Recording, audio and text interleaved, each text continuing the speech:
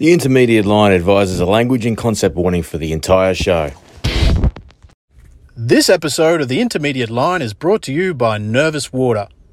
For all your premium fly fishing requirements, please visit nervouswater.com.au. And Beast Brushes, Australian-made brushes and dubbing, professionally graded natural materials, plus a full shop for all of your fly tying needs at beastbrushes.com. Somebody tell me how to get this in Maria. She got something gonna save my soul. She gives it to me, she don't care what I've done wrong. That song began to sound of it, I can make it on my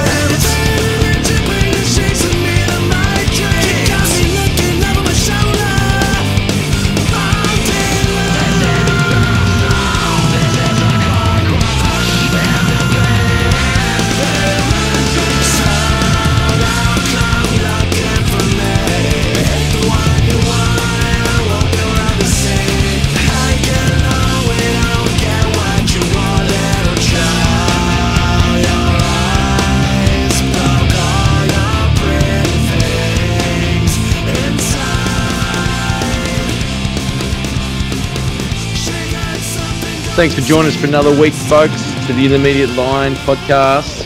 And I'm very excited about tonight's guest, but we can get into that later. How you going, Volts? Yeah, I'm great, mate. Really excited to be here again. It's a wonderful time of the year. It's beginning of spring. Spring has sprung. Happening. Yeah. Yep.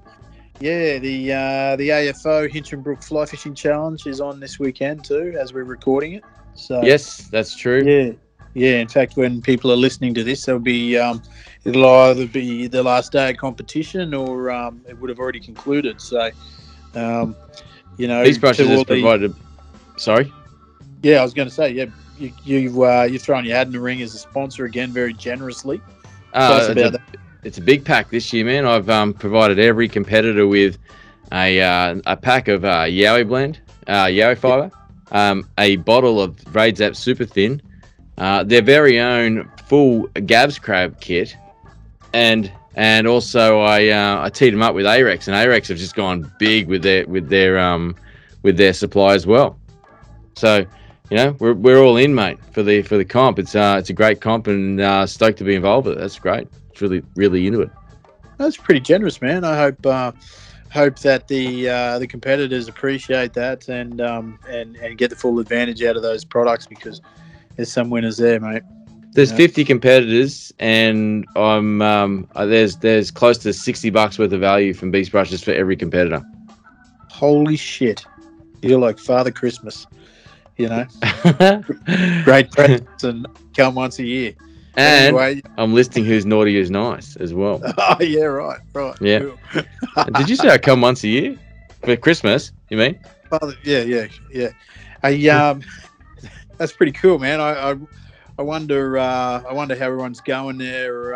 Catafly, I saw a photo on Instagram stories. He was packed up the car and he had a boot full of goodies too, shirts and stubby holders. Can you imagine how much work those stubby coolers going to get this weekend? They will, mate. They'll be the reason for some tennis elbow, I'm sure. Yeah.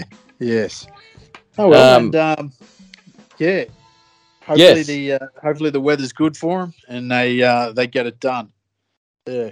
Yeah, I believe the weather could be a bit of a wild card for them this one. Got good tides. Looks pretty good.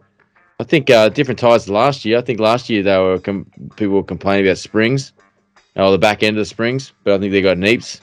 Yeah, coming right on the neeps now, I believe. Right, raising. Well, they might be falling neeps, I think. When's the quarter moon? I think on the 4th, right? I think. Yeah.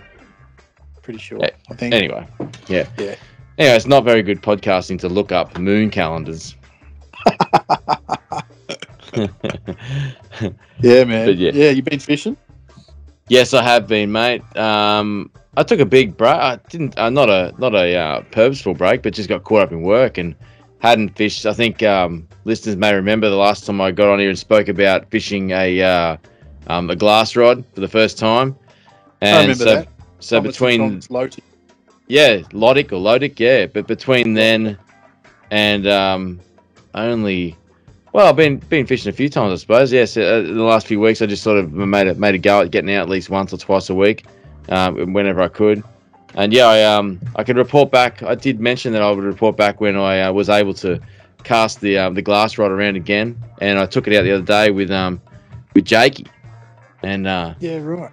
I feel like on the last podcast we spoke about. I can remember. You took at night. You're fishing at night time, throwing big heavy flies around on light lines and getting it done, right? God, I'm drawing a blank. Anyway, it doesn't matter. Anyway, so since the last podcast, yeah, I took it out. Went out with Jake and just looking out for some brim. I was fishing some of James Cave's Burmy flies, his fur babies. Yeah, Man, I really like those flies, mate. God, Jimmy is such a good fly tyer. Like I look at his little creations and he'll send us up a pack. Like I'll buy flies off him and he'll send us a pack. I'll just say, just tie me a random selection, and they'll come up and it's so hard to describe. Really is really Borsky-esque type flies.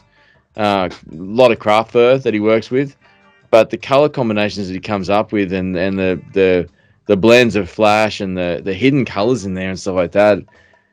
Man, I just look at them and I think to myself, oh God, I hope I don't lose this fly. And I tell him and he goes, just feed it to the lines. I'll just tie you another one.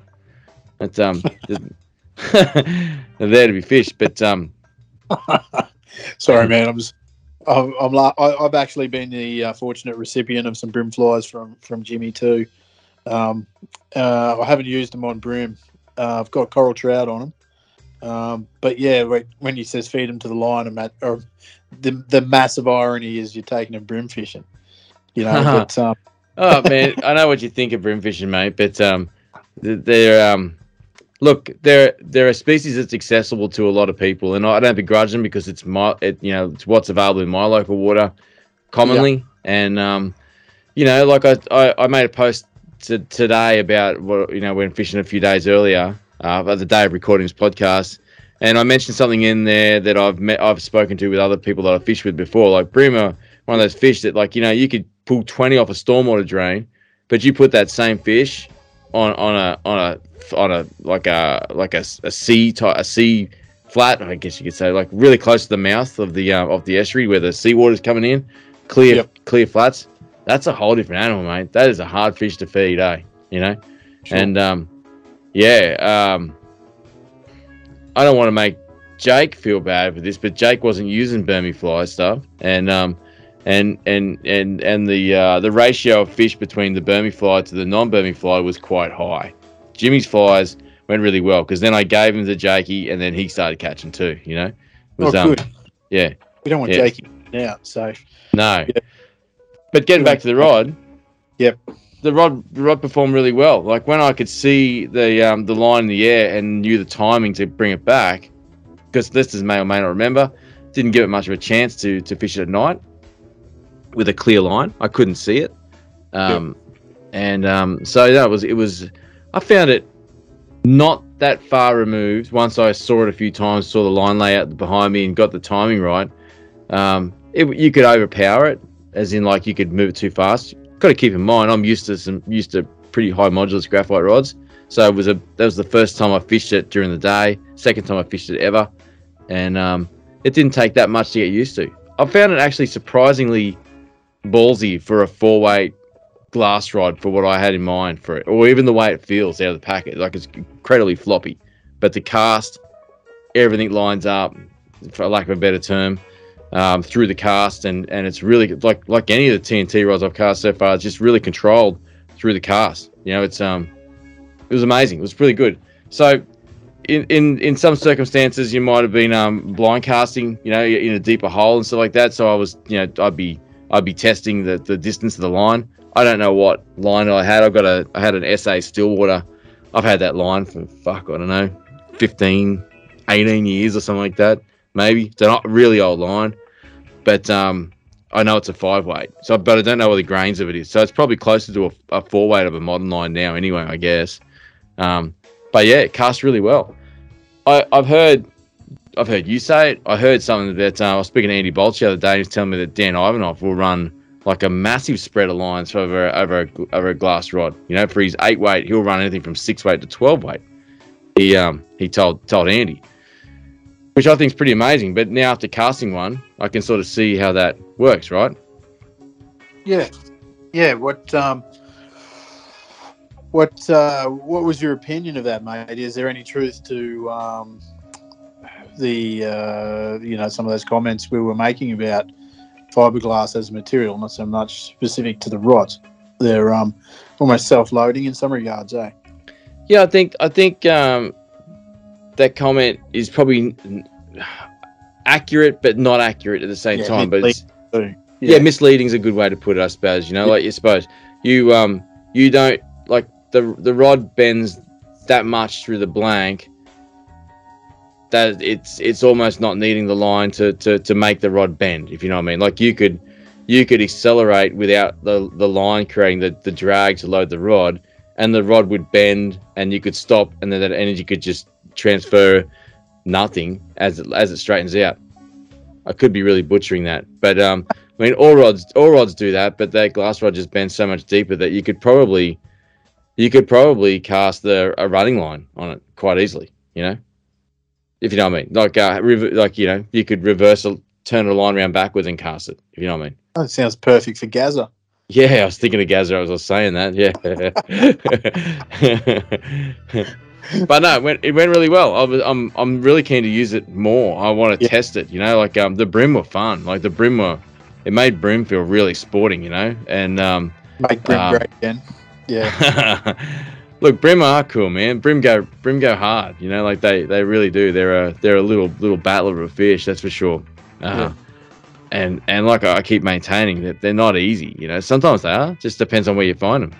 I guess you could say the same thing about GTs, I suppose. You know, like little rat GTs are easy to catch hand over fist. You get one over 50 pound on the flats, mate, and that's one of the smartest animals you've ever seen. You know. True that's for sure. Mm-hmm. So yeah, no, pretty good, mate. I was pretty happy with it. Yeah, good. It's a pretty handsome rod. I know aesthetics shouldn't play that much of a decision, but you know, when you're at that end of the market, it sure as hell makes you feel better about your purchase when it looks good. Yeah, it's pretty, that's for sure. You want to hear a 4-weight story? Yeah, tell me a 4-weight story. I'll tell you a 4-weight story, mate. The other night, I got an offer from the Shan man, Shannon Hodges, Salt of the Earth chap. Yeah, full legend, dude. And he invited me down to fish with him, and I took him up on the offer. Anyway, so we went out to this place. We were fishing. I'm not going to give away hardly anything from it, because where he fishes is next to a very, very highly densely populated area, and I'm guessing many people would give their eye teeth to figure out where he is. So I'm not going to expand on it at all, other than it was in the salt water for jewfish, as you would expect.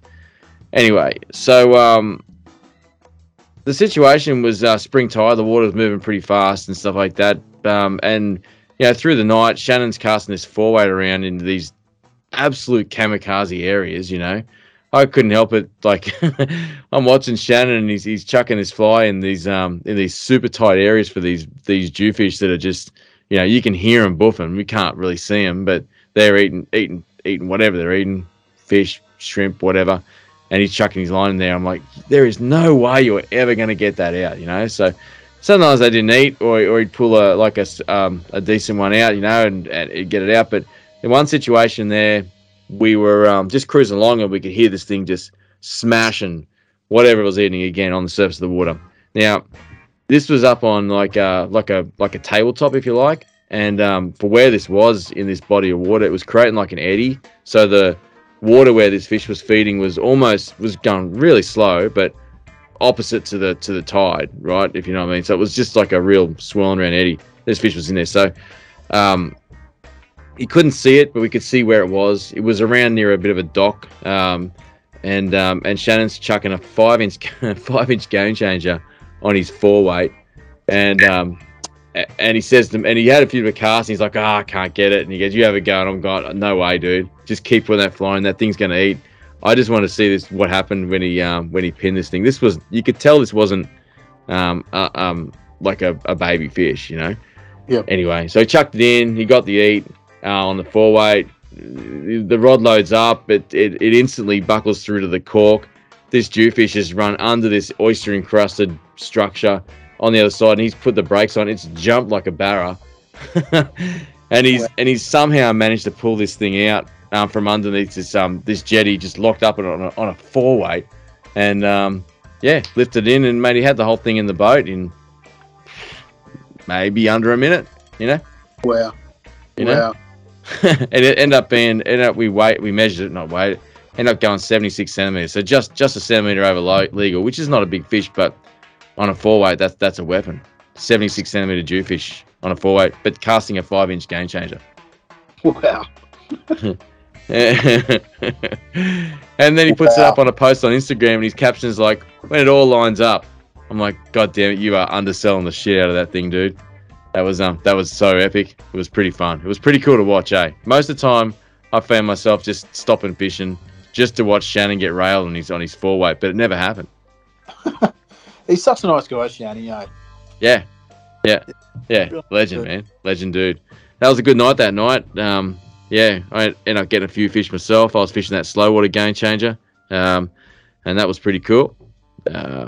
Tuning that thing so it sunk, and it worked really well. I was fishing an 8-weight because I'm not psycho like Shannon, but So you used I'm just going to jump in here. You used the term you fished it so that it sunk. What you said that like it was a statement.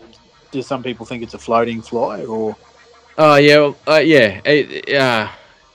well, I guess I put this up in a post as well, so you'll have to forgive me if you read that post. I'm doubling myself up without banging on about too much, but Go look at when I designed that slow water game changer, like I used foam tabs in that version.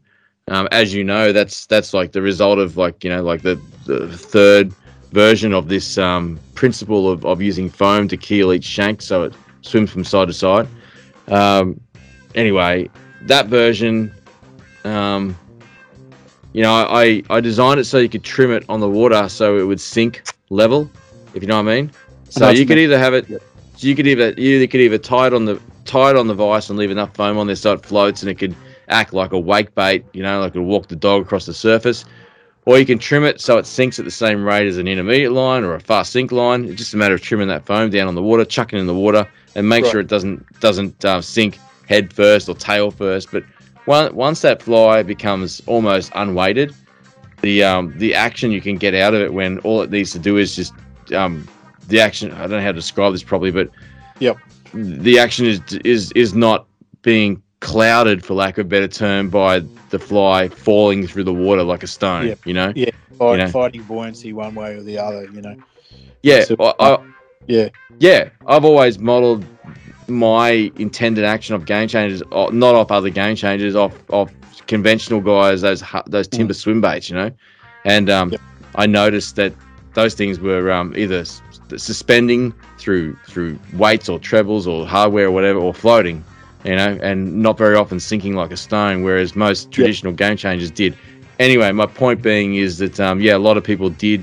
I did say it like that, unintentional, not purposely. It's probably subconsciously, I suppose, because it is a subject of contention where people think that they float. But I was fishing a fast sink line with that slow water game changer. With just got foam tabs all the way through it, but the foam is not creating a surface. Technical question, mate. Yep. When you talk about tuning the foam tabs, when you on your first tie, before you adjust it, are the foam tabs meant to be sort of proud of the body, level with the body, or? Yeah, well, with the body material, you mean? Yeah. No, you do. Like I always trim it like that. So you don't have to. I mean, you can tune on the water and you can cut the foam tabs down. They might sit under that material. Yep. Technically, you could leave it there. I mean, this goes down a bigger rabbit hole. But one thing people who've done my lesson and on beastbrushes.com will notice that you know, game changers, they've got like, for inverted commas, a forehead, so to speak, that don't swim very well, you know. So as long as you don't create that forehead, and you've got a nice gentle taper from the eye of the hook back, which, you know, you only have to look at the pictures of anyone who ties game changers successfully. That's what they've got.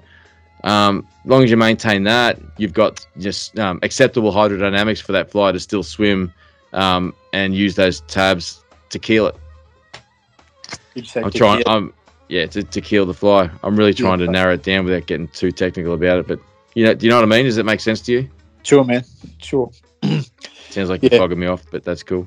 Well, look, you know, probably. It's all right. I'm used to it, mate. 143 shows in, you tend to pick up a few things, right?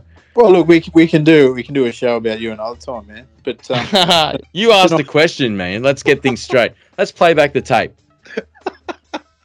It's cool, man. I was just asking about whether it was level with the body, you know. But anyway, got some nice jewfish on that one. It was a great session. End up with 4 jewfish in a couple of hours, and that was fun. That was really cool. It was good hanging out with Shannon. It was watching Shannon go kamikaze. Yeah. There you go. Yeah. Sounds like a great session, man. Congratulations to both of you. I got a new TT rod. By the time this comes out, I'll have it in my hands. Ooh, really? What are you getting? The Exocet. I got a 350 grain Exocet. Exocet 2, I believe it's called. Yeah, nice. Yeah. So that'll be my searching fly. So that'll be for casting, you know, like the short taper lines with game changers or bend backs, and just that searching pattern of just peppering an area, you know. The sextant's really good for that too. But sorry, I know what you mean. Sort of like, I won't say rapid cycling, but you know, you've got a searching. Searching tool. Yeah. Yep. Searching's fair enough. Yeah. Yeah. So cool. Like a searching. Yeah. Well, I'll report back when I get to fish it. But it's the 350 grains, probably equivalent of sort of around about a 9-10 weight, I guess you could say. Yeah. So I won't be using it if I'm going fishing for a bream. Well, yeah, that wouldn't happen. Yeah, of course. No, mate. No. Did you? Yeah. You haven't done much fishing for bream this week? No, not this week. Oh, listen to. No. Not last week. Not last year. I tell you what, though, I had sort of geared up with every intention of fishing for black bream, Ludwig, but didn't quite get around to it. Do you know much about them during the warmer months? Are they still a estuarine target, or do they disappear to? Oh, I think they bury themselves in the sand and they don't eat for summer. Yeah, right? yeah, they must do that. Hey, just get their head into that strata and just disappear for 6 months or more. You know? Yes. Yeah. Benthic residents, I believe they call that, right? Yeah, the biologists describe them as obligate benthic residents. So come on now. That Turn it up. They're compelled to hang around the bottom. Now, I'm interested, you know, like that you would see some sort of social capital in that as opposed to fishing for silver bream. What is it? What's the difference to you between the two? Is it the skill of like chucking a weed fly out and just walking along with it that you like? Well, look, if you hadn't done it before, you might just assume that's what it is. But there's this there's a real art in the in triangulating and controlling the drift and the fly, the drag-free drift. You know, getting the depth down there. So many challenges, so rewarding if it ever comes off. But I'll tell you what it feels like when I do it. Yeah, I really think you'd like bream fishing, mate. I'll tell you what, casting at a fish and teasing it till it eats. Not unlike many of the fish you've caught prior. Sounds like me online, though. You know. Yeah, I think you'd like it. Sounds like you on what? Online, Mo? Online. Oh, yeah, it does sound a lot like you online. Or one of your accounts, anyway, you know. But I'm not saying you got fake accounts. What are you talking about? Yeah, right. Anyway, I'll take you out one day. We'll do a vlog on it, and we'll document you getting pantsed. What do you say? On bream. Yep. Righto. That's, sounds like fun, man. You know. All right. Yeah. Cool. What's the lightest rod you own? 2-weight. A 2-weight. Yeah. But don't you think that'd be interesting? To, Oh, yeah. like They've a got brim a on the. 2-weight, some 4-weights, a 5-weight. I don't have a 6-weight. Yeah. But like anything sight fishing on like saltwater flats, right? With a 2-weight, it has to be fun, right? Oh man, side fishing is rod fishing. You know that'd be so that'd be cool. Yeah. Let's organise it. Okay. Let's do it. Right. Okay. Hey, what do we got on tonight, mate? We've got on a stellar guest, and Yeah. What? I said, yeah. He's a good guest. We Can you do. tell us about him? Yep, I'm going to tell you all about him. So we're going to go over it in the show, but Peter Broomhall, right? That's who it is, and that's who we're going to be talking to. Now, if you don't know who that is, get your phones ready and get Instagram out and check out Mersey Fly.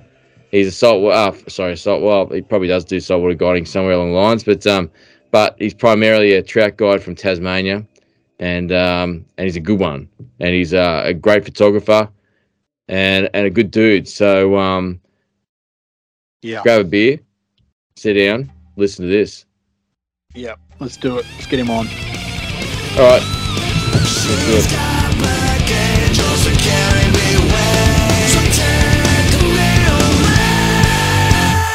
And welcome back, listeners, to the Intermediate Line, Australia's original fly fishing podcast with your host Chris and myself, Voltsy. And tonight we've got a very special guest with us, all the way from Tasmania, Peter Broomhall. How you going, Peter? Good, Jeff. How are you, mate? Yeah, really good, thanks, dude. Really good. And you're there, Chris?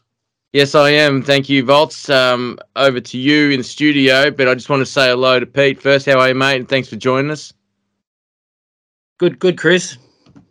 Yep, I'm out on the field tonight. I'm actually out collecting bait Oh, for right. traps. For Back traps. to trap. What are you trapping, mate? No, it's for my traps. I collect the bait to eat the protein from my trapezoids from when I get in the gym. It's a detailed, long process. It's probably not appropriate on this show, but so look, I mean, let's get into the fly fishing aspect of it, and we can have a show that doesn't talk about my physique, if you like, Volts. Yeah, You happy with that, mate? I am. I'm more than happy with it. You know, I Yeah. think the last thing I want to be thinking about is your physique. So, Anyway, anyway, we know it's difficult, mate. But anyway, look, let's move on. Sorry, Pete, you had to hear that, mate. It's No very problem. very unprofessional, but we'll carry on. So, mate, for people that live under a rock and don't know, you're a guide in Tasmania, right? Yeah, mate. Yeah, I'm a guide down here. Been a Yep. guide. I've been guiding in Tassie for the last about 8 years. So, currently working for Aussie Fly Fisher as their Tasmanian-based guide. Mhm. In my second year with those guys. Mate, before we get too far along into the show, we often like to invite listeners to play along at home. Do you want to drop the name of your Instagram handle? Because it's a pretty stunning page. My Instagram is Merseyfly. Yep. And I'm wondering Mersey, is it? That's correct. Yes, mate. Okay, cool. I'm just thinking that like we wouldn't want anyone to miss out because they can't spell or anything like that. I mean, there are some Queenslanders who are going to be listening to this for sure. So I just thought it'd help them out a bit. got it here now. Yeah, it's a stunning page. It's a visual smorgasbord, some would say. It's amazing. Yeah. Mate, Yeah. so where's the name Mersey come from? Basically, I live in Latrobe on the northwest coast of Tassie, mid-north coast, Mhm. and I'm like about 2 minutes away from the Mersey River. So I've grown up, basically born and bred in Latrobe, and it just flowed from that, I guess. So Mersey, fly fishing, Mersey fly. Right, Don't want to okay. get too technical down here. I can see it. It makes sense. So- Don't be fooled in that's the only place I fish, though. But some people think that, I think. It's it looks like a place you could fish for your whole life, though. I mean, it looks like if most of the pictures on your page are from that system, it's a pretty healthy system, right? Well, if most of the pictures on my page were from that system, it would be. But yeah, it's certainly a really good river, the Mersey. You could base yourself there. I think it's up there with the best waters in the state. Definitely up there with the best rivers in the state. So what's your designated area then, mate? Like, how big an area do you span working in? Within a drive. Look, I base myself pretty much right across the north coast. So from the far northwest up through to the far northeast, and then a lot of work up around the Central Plateau and the lakes, the lake country. So pretty much the north of the state. Yeah, Don't nice. tend to go down past the Cascade Bogues dividing line. Tassie listeners will know what I mean there, and probably quite a few more. Before we move past that, explain that to me. Is it sort of a territorial thing where you classify somebody by what you classify a Tasmanian by which beer they drink? Is that what it's like? Definitely. Where is this imaginary line? It's around about Oatlands. Okay. In the mid part of the state. I think, So if you're in the south of the state, you drink Cascade. If you're from the north, you drink Bogues. So there's no in-betweens. Okay. I see Oatlands on a map now. Yeah, right. Yeah, it's smack bang in the middle, really, as close as it gets, basically. Yeah. So are the Cascade drinkers, are they what you'd term inbreds? Oh. Look, I don't know if I should be going there. Wow. But I don't know. Balti comes out with the nukes within 5 minutes, mate. I've still got to work down here, guys. Yeah. On behalf of the intermediate line, Pete, and all the production crew here that are working, we want to sincerely apologise and distance ourselves from Jeff Balti's comments. It looks like a nice town, though, Oatlands. It looks like a really good place to sit on a fence. Yeah. Yeah. I bet my Uncle Toby lives there. There you go. Yeah. What does he drink? I'm not sure what he drinks. I know what he eats, though. Oh, God. That's terrible, man. That was a bad joke. Wow. Yeah. So so Bogues is definitely the pick of the Tasmanian beers. I think it is, but like if you're below the line, you'd argue the other way. Man, I'm going to take you off the beer subject there for a little bit, and I'd like to learn a little bit more about whether or not you get involved in the fly culture down there too much. If so, tell us a little bit about it. The fly culture. So yeah, I mean Tassie's got a pretty steep tradition in fly fishing, right? And it's huge down here, yeah. So yeah. You might have to cut that one bit out. I'm not sure exactly what you mean by the fly culture. Oh no, it's okay. I mean, how ingrained is fly fishing in general amongst the population? I know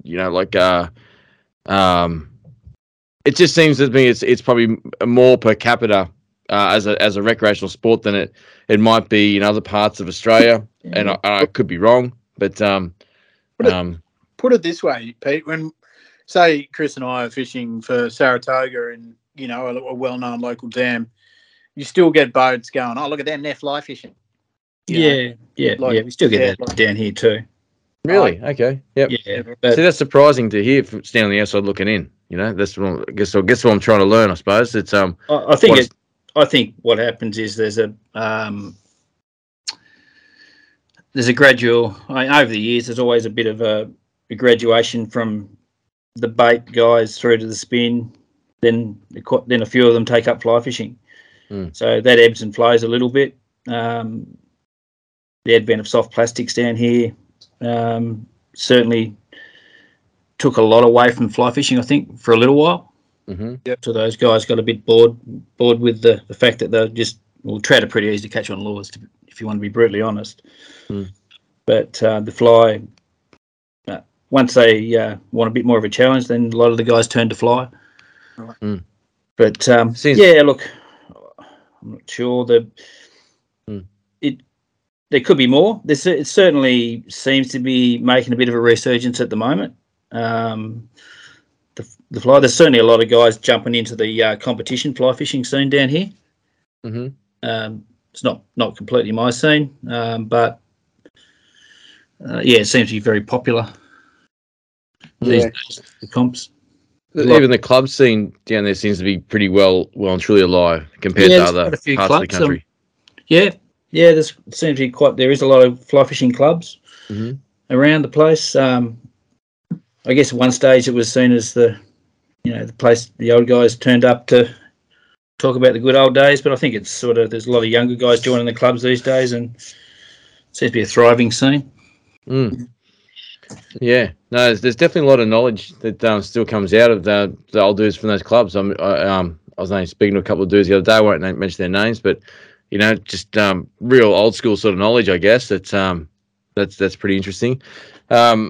Yeah, I guess that's the sort of thing I guess I'm asking, I suppose, because it seems as though in Oceania anyway, in the southern hemisphere, New Zealand and Tasmania are although very different.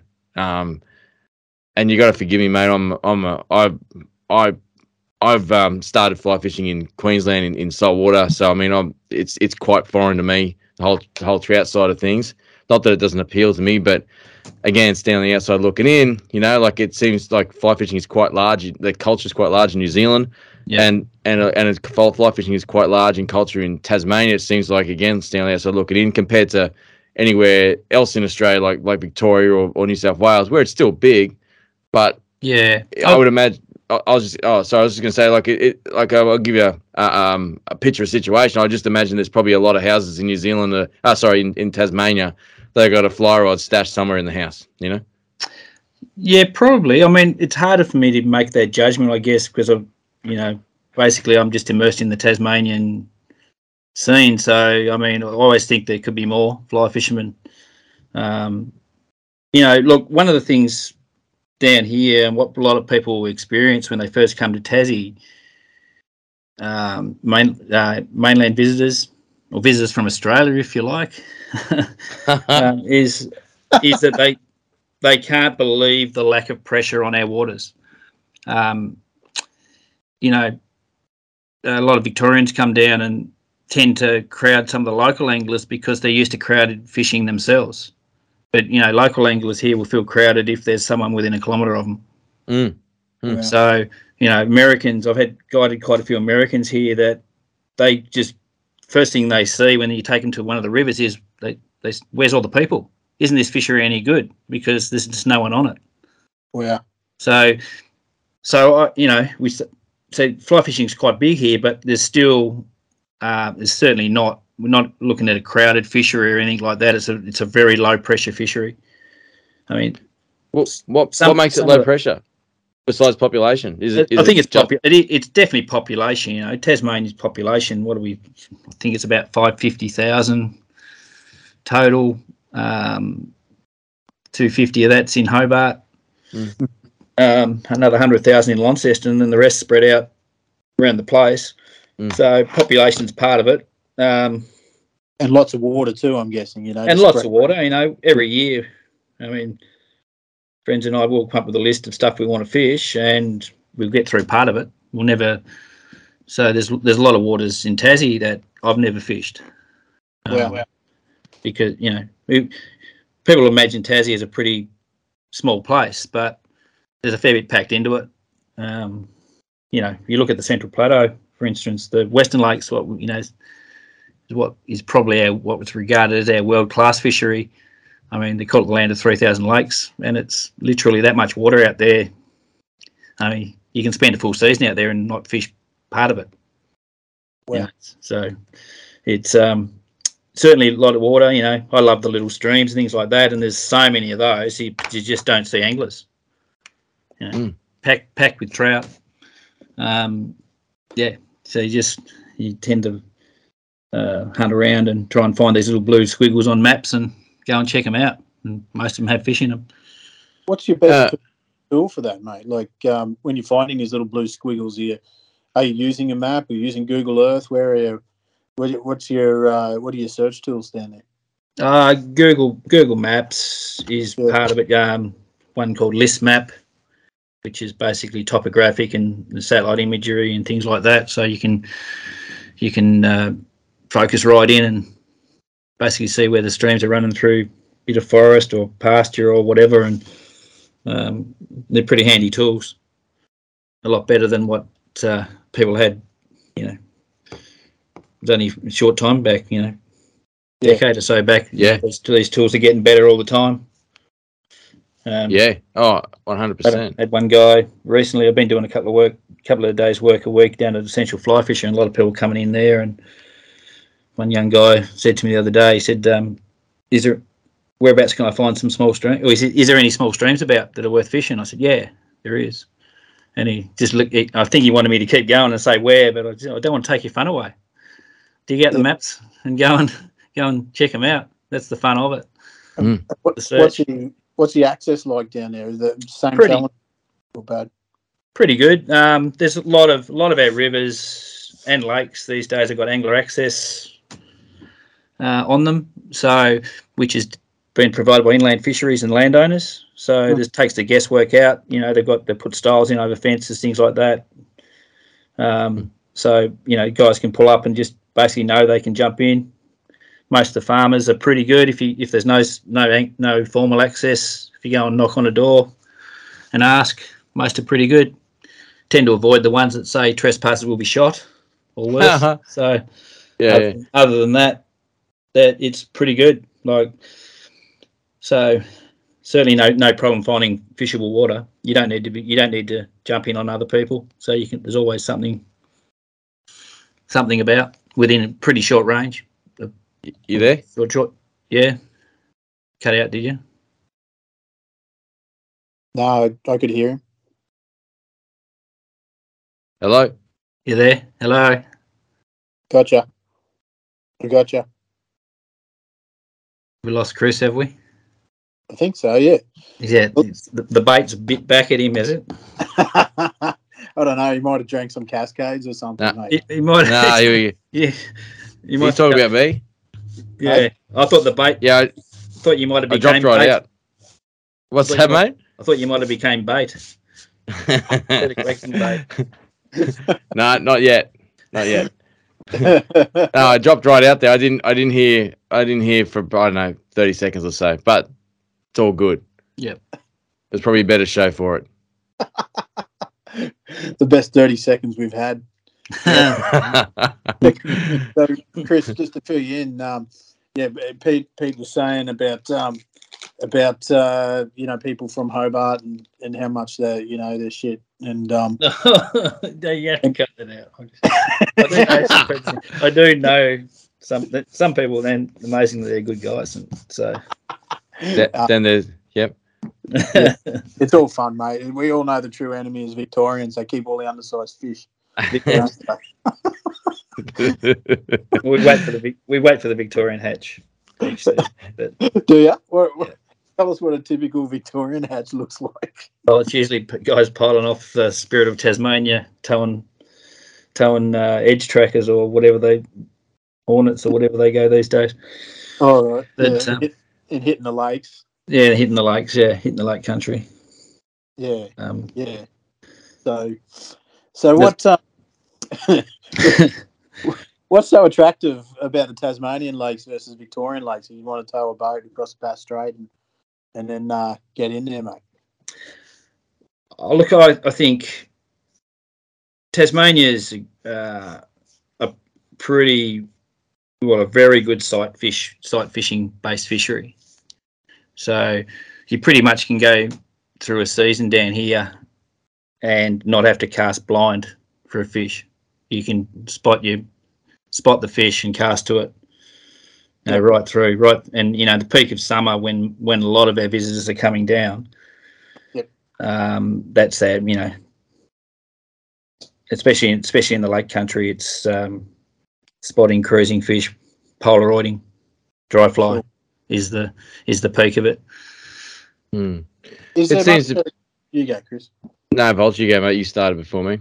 Okay, yeah. I was just saying. I was going to ask Peter: is there, on the limited amount of research and other guests we've had from Tasmania on, it seems to be a fishery that has vastly different opportunities, and they're quite finite, the windows for them, based on the season. Yeah, as in the fishery, what we've got here. Yeah. It might be like a brief period of snail feeders or frog feeders. Yeah, look, I tend to. Yeah, and it's a good point. Like, I tend to base my whole season based around what I'd call events. So, the first month of the season is usually based around flood margin fishing. So up in the lake country, flooded lake margins, there's fish in close feeding glacier. The river floods, fishing backwaters. Love that. It's pretty awesome fishing. And once again, you just don't see too many other people out doing it, which has got me beat. But then not long after that, you start getting whitebait feeders in the coastal areas. So chasing sea run fish.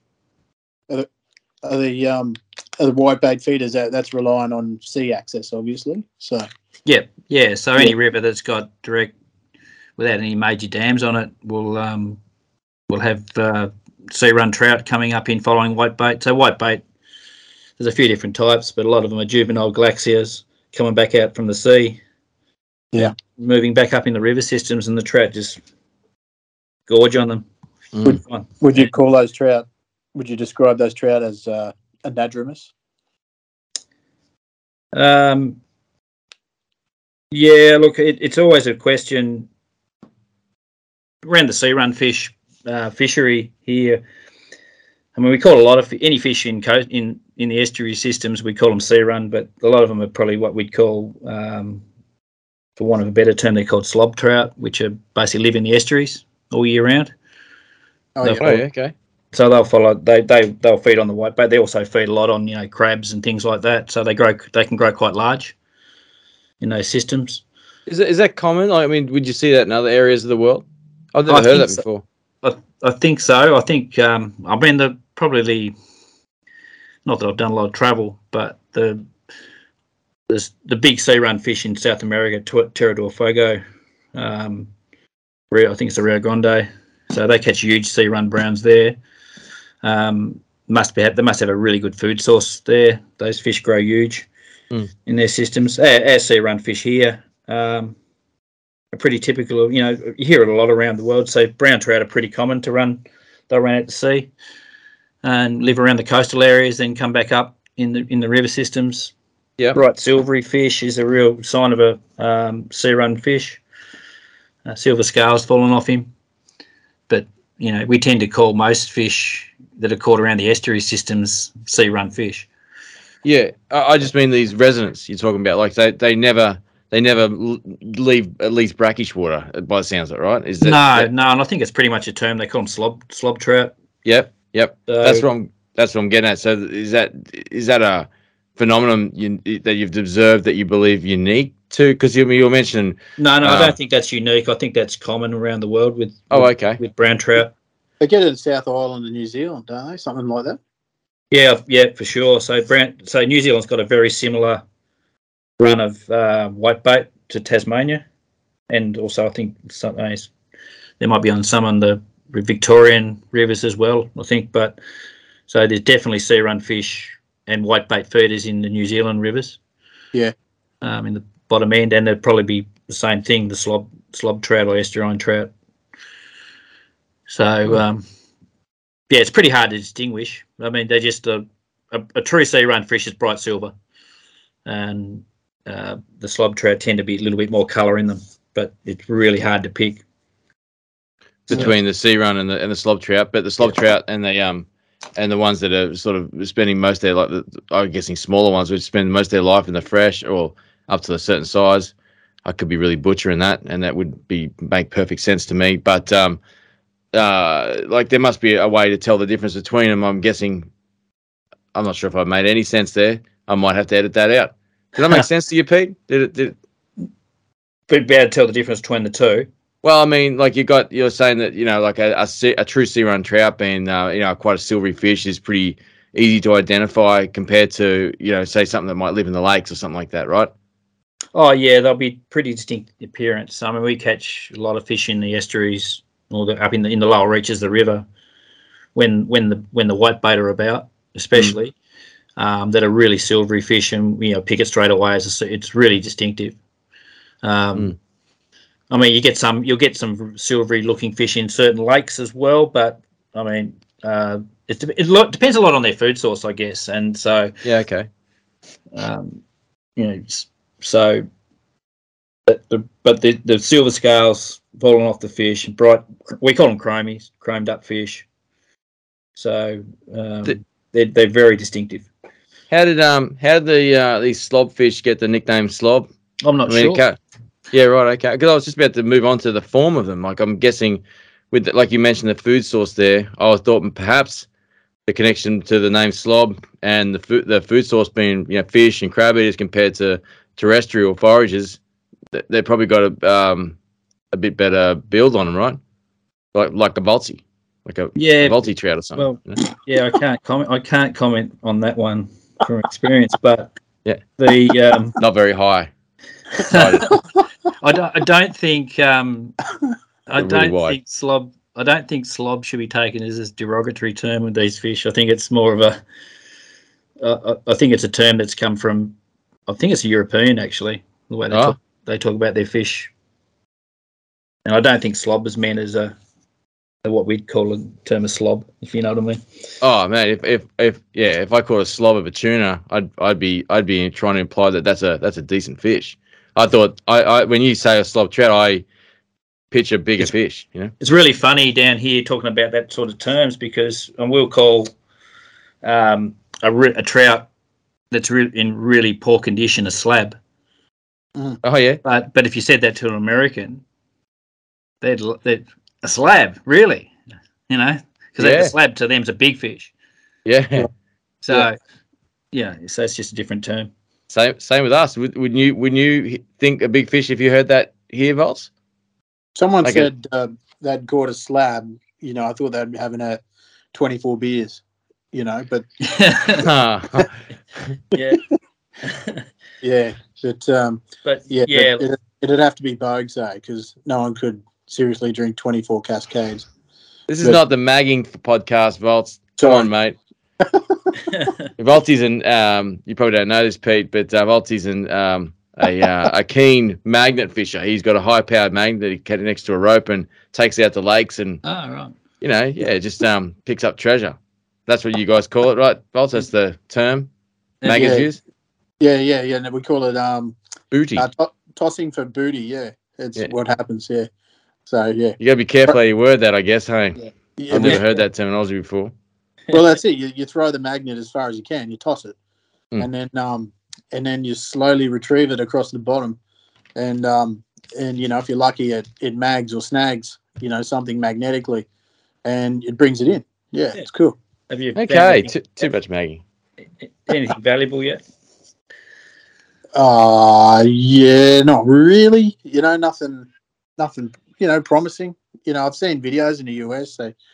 They bring in some old mafia guns or something like that, some Civil War weaponry. But yeah, otherwise no, I haven't got much at all, mate. You know, but like most gamblers, the big victory is just around the corner. So you got to keep at it. Yeah. Interesting stuff. Back onto the sea run fish, I guess. Yeah. Thanks, Pete. But I guess. We got off the track a bit there, but I was just talking about before about the events type fishing. So you can pretty much, you know, so the whitebait feeding fish, whether it be sea run, slob fish or residents, it's great fun. So you can sight fish those. You know, that lasts, you know, end of August through to end of October period.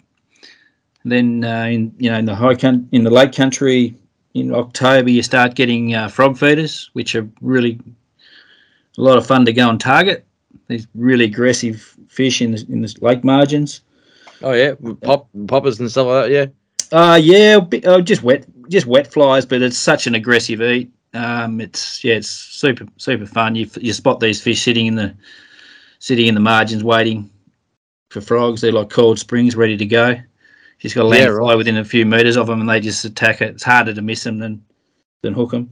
They're not thinking about it much, not having a good look at it. Really become opportunistic, yeah. Yeah, so definitely you could catch them on poppers and pretty much anything, to be honest.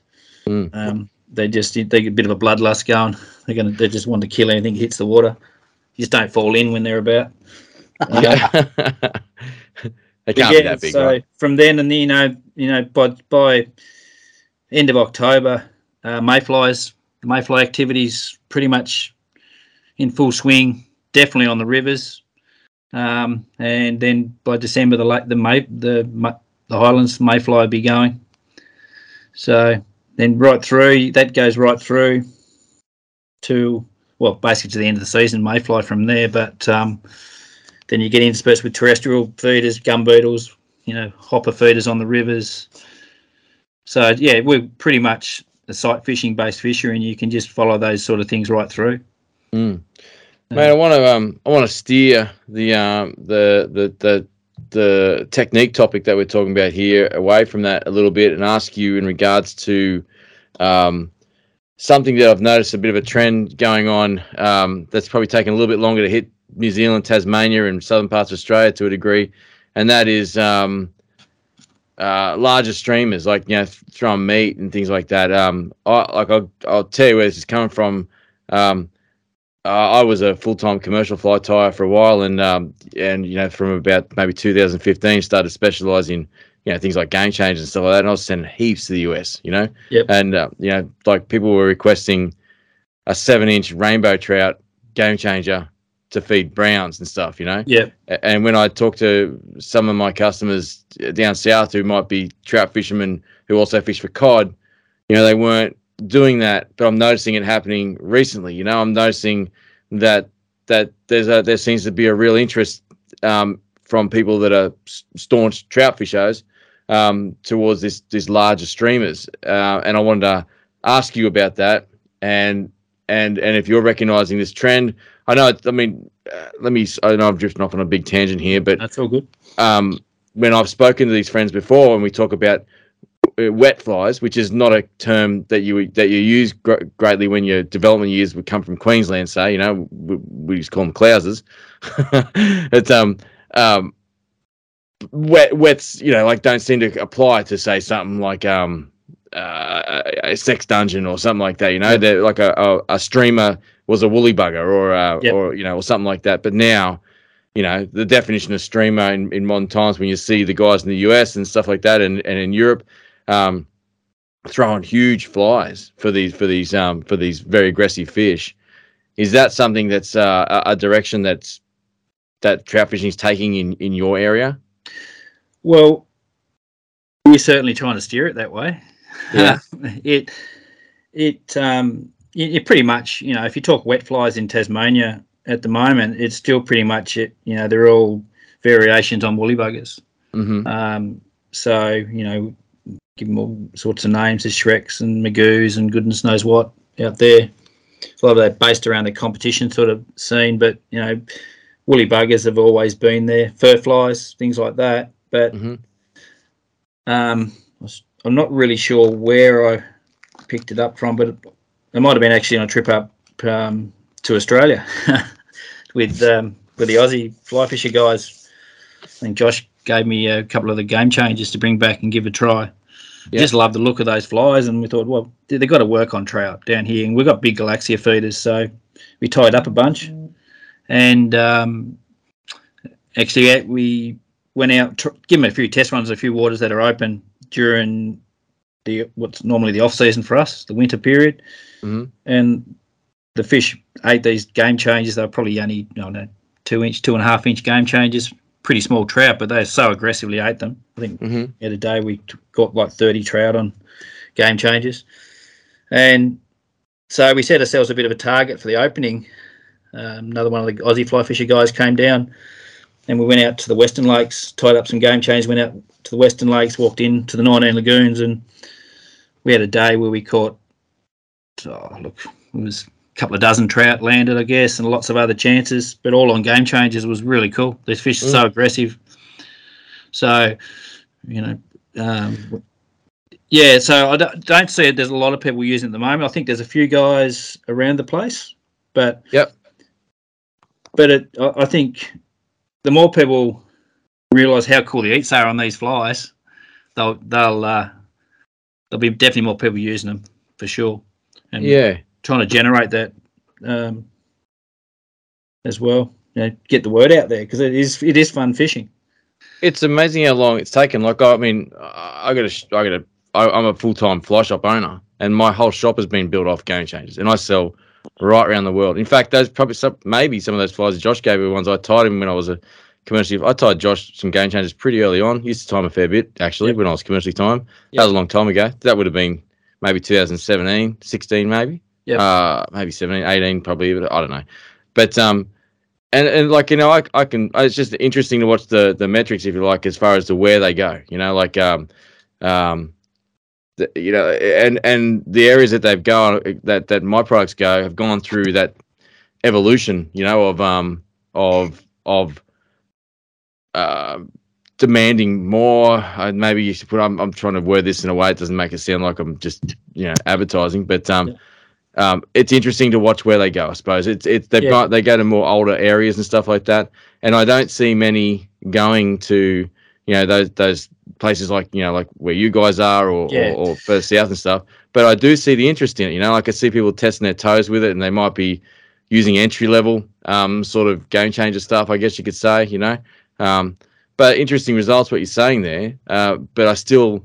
I see it in New Zealand as well. Like, I speak to some of the guys in the shops over there. I sell some gear to some of the guys over there, and there's a hardcore group of guys that are using big flies and getting similar sort of numbers to like what you're saying there, in contrast to guys that are fishing more traditional methods for 1 or 2 fish a day. And it blows me away that it doesn't get more readily accepted. It seems to be, which is probably leading more to my greater point, is the culture, like I was mentioning earlier, like of fly fishing in Tasmania.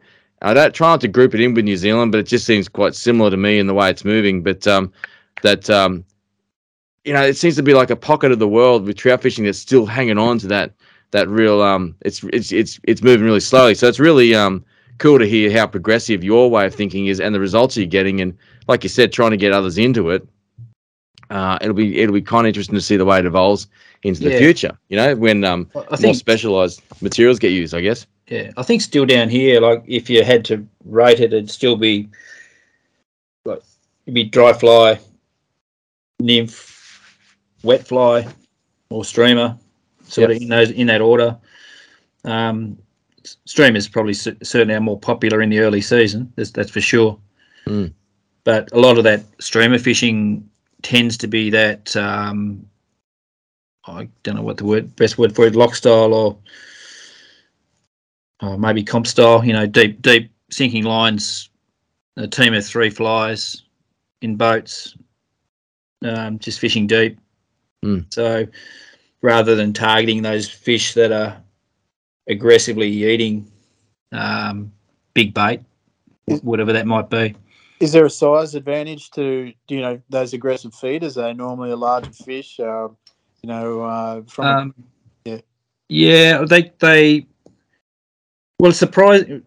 always surprised me with trout over the years that how small a fish will eat a big fly.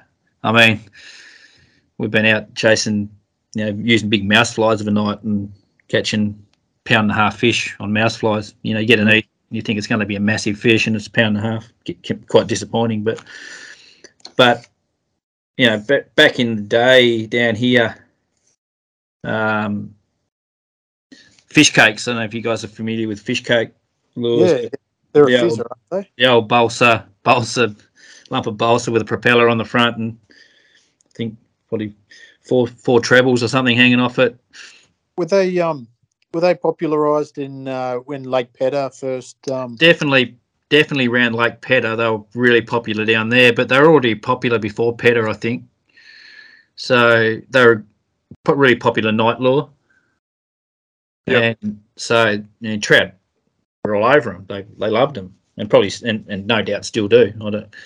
You don't hear of a lot of guys going out and the old term fish caking these days, but sure, there's probably still a few doing it around the place. But yeah, so I think when the fish are eating something that big, they're no doubt the bigger flies and the bigger lures catch fish. They're not going to shy away from it most times. So it's not the sort of thing you can go all year round doing, right? Is that what you mean? No, as in the game changer style. Well, game changers, or even like tandem flies. You know, like I don't know, like some of the Andreas Anderson type things, and stuff, or even Kelly Gallup style flies. You know. Don't get me wrong. I love dry fly fishing. It's my favourite. There's no doubt. Yeah. But yeah, there's something about. I mean, if I had to pick, it's always a tough one picking my favourite event type fishing down here, and I just love these white bait feeders and the Galaxia feeders. The ones fish targeting bait fish. It's just so aggressive, and just seeing the action unfold in front of you is pretty cool. So there's some really good footage on your Instagram page for listeners too. You need to check it out. It's compulsory viewing. It's really good. Sorry. Yeah, and so look, and the end of this, for those you tend to find the bigger fish in the system when that action's happening. So, you'll catch small fish there as well, but it brings the big guys out. So if you're ever likely to catch a big fish in those waters, that's when you're going to get them. Gotcha. I kind of regret my question there, because you've mentioned that word twice now in this podcast, and you mentioned it earlier on, and I should have kept that with me as far as my question forming, and that word is event. You did say earlier you like to follow the events, and when I asked whether you could do it all year round, you the first thing you mentioned is depending on, well, I'm paraphrasing a bit, but depending on the events, right? Yeah. So it's it's more about, it's not about. That's the funny thing about all fishing, fly fishing, no matter what, is it doesn't matter what we want to do really at the end of the day. It's all about adapting to what's going on for them really at the end of the day. It's so I mean you could stubbornly go around fishing game changers, for example, all year round, but you're not going to be as productive as someone who's adapting to these events that are happening at the time. I think it's always the challenge. It's been the challenge in Tasmania, especially around the guiding, right? Because most visitors coming down to Tassie are coming down at that peak of dry fly time. So, I mean, people talk about bell curves, and the peak of the bell curve is summer polaroiding. If you want to go to the Western Lakes fishery or the Highlands and polaroid fish that are eating off the surface, peak of summer's the time to come. But down here, I mean, there's so much else to do as well. So, for, like I said, for whitebait feeders in the river systems, the peak of it's September, October. If you want to catch tailing, another one I didn't mention was tailing fish, which is really cool to chase. So fish, trout, some of the lakes, shallow lakes, these fish are full tails out of the water. Really visual fishing. They're not easy to catch. They've got their head down looking around the bottom for scud and things like that, but it's so visual that it's so much fun. In that period, October, November, on the lake, in the lake country's prime for that, and again towards the end of April. So the tough thing is that the bulk of people want to come down here January, February, and then it's almost like March still relatively busy, but April's dying off. It's what we call a shoulder season.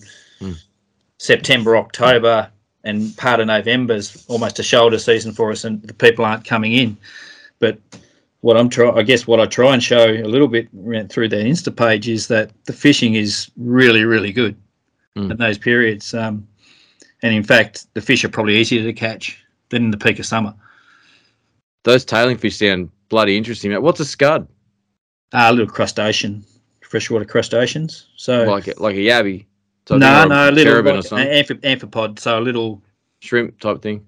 Yeah, a little shrimp. Yeah. Gotcha. Where do they live? Like, they're in the water column, or are they in the in the weed and mud around the lake shores, or all the way across the lake, I guess. The benthic strata. if that's what it's called. Yes. Peter, I got a Balti, come on, mate. You make me apologise Balti's what he's actually doing is flexing his intelligence there, and he likes to shoehorn that into most interviews, mate. And listeners will know that if you've got the intermediate line bingo card going, just tick off Benthic Strata now. Yeah. It's been done. We've Bingo. done Yeah, exactly. Benthic Strata. Geez, that brings back memories from my working in industry days and meetings. Benthic Strata. Yeah, the old no bullshit bingo. Oh yeah. I'm just injecting some fun in this. I'll give you the tip. I'll steer the direction into one of my favourite topics coming up, but I'll let you call me out when I do it. Okay? Dentition. Oh, come on, Chris. Oh, sorry, man. I instantly regretted saying that as soon as I did. I knew it was going to be a big lead up, and we were going to be all happy when it happened. Sorry, mate. Just pretend I didn't say it. I'll edit it out. I promise I'll edit it out. Pretend like I didn't say it. No, that's cool. That's all right. Sorry. Yeah, sorry. It's just little games we play, you know. It's all good. Yeah. We're very immature. So the scuds are an amphipod, and they're in the water column, and the trout fill up on them. They're sort of like probably similar to water fleas, like Daphnia, but they're a different shape, right?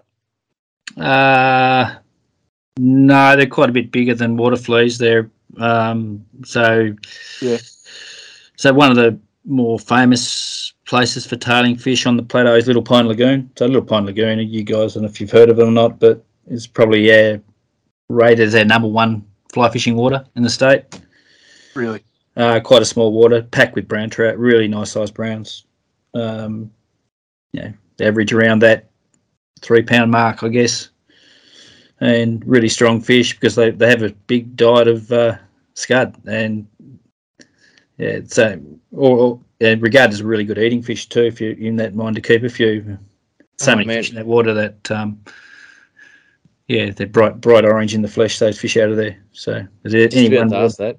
Yeah, so they're prime eating fish out of that lake. There's so many fish in it doesn't hurt the population being turned over a little bit, to be honest. What's the attitude on eating them down there? Pretty casual, I think. We tend to promote catch and release, but certainly not. We don't try to be overbearing on that.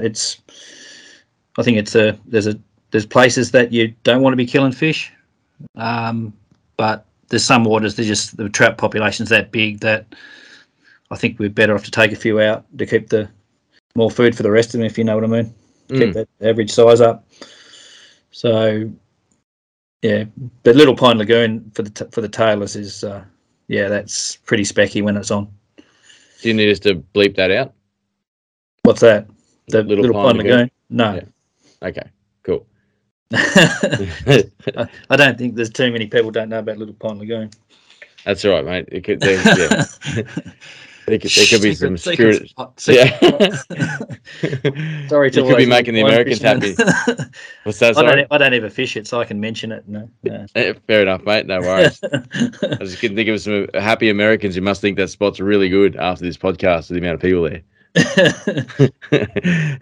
It's one of the more popular waters. It's pretty easy. I mean, it's road right beside it, boat ramps and whatnot. So yeah. But it does sound pretty epic, mate. That's for sure. I think sight fishing is the pinnacle of fly fishing, no matter what the species. It really is. There's some pretty rubbish species that are pretty fun to sight fish. Like carp, for example.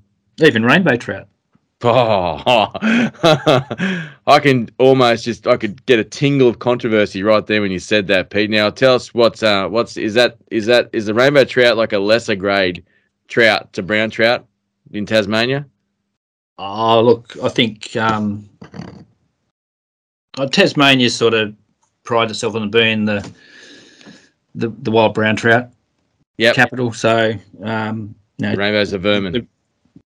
Tassie, I think, probably claims to have probably one of the wildest strains or purest strains of brown trout left on the planet. Oh yeah.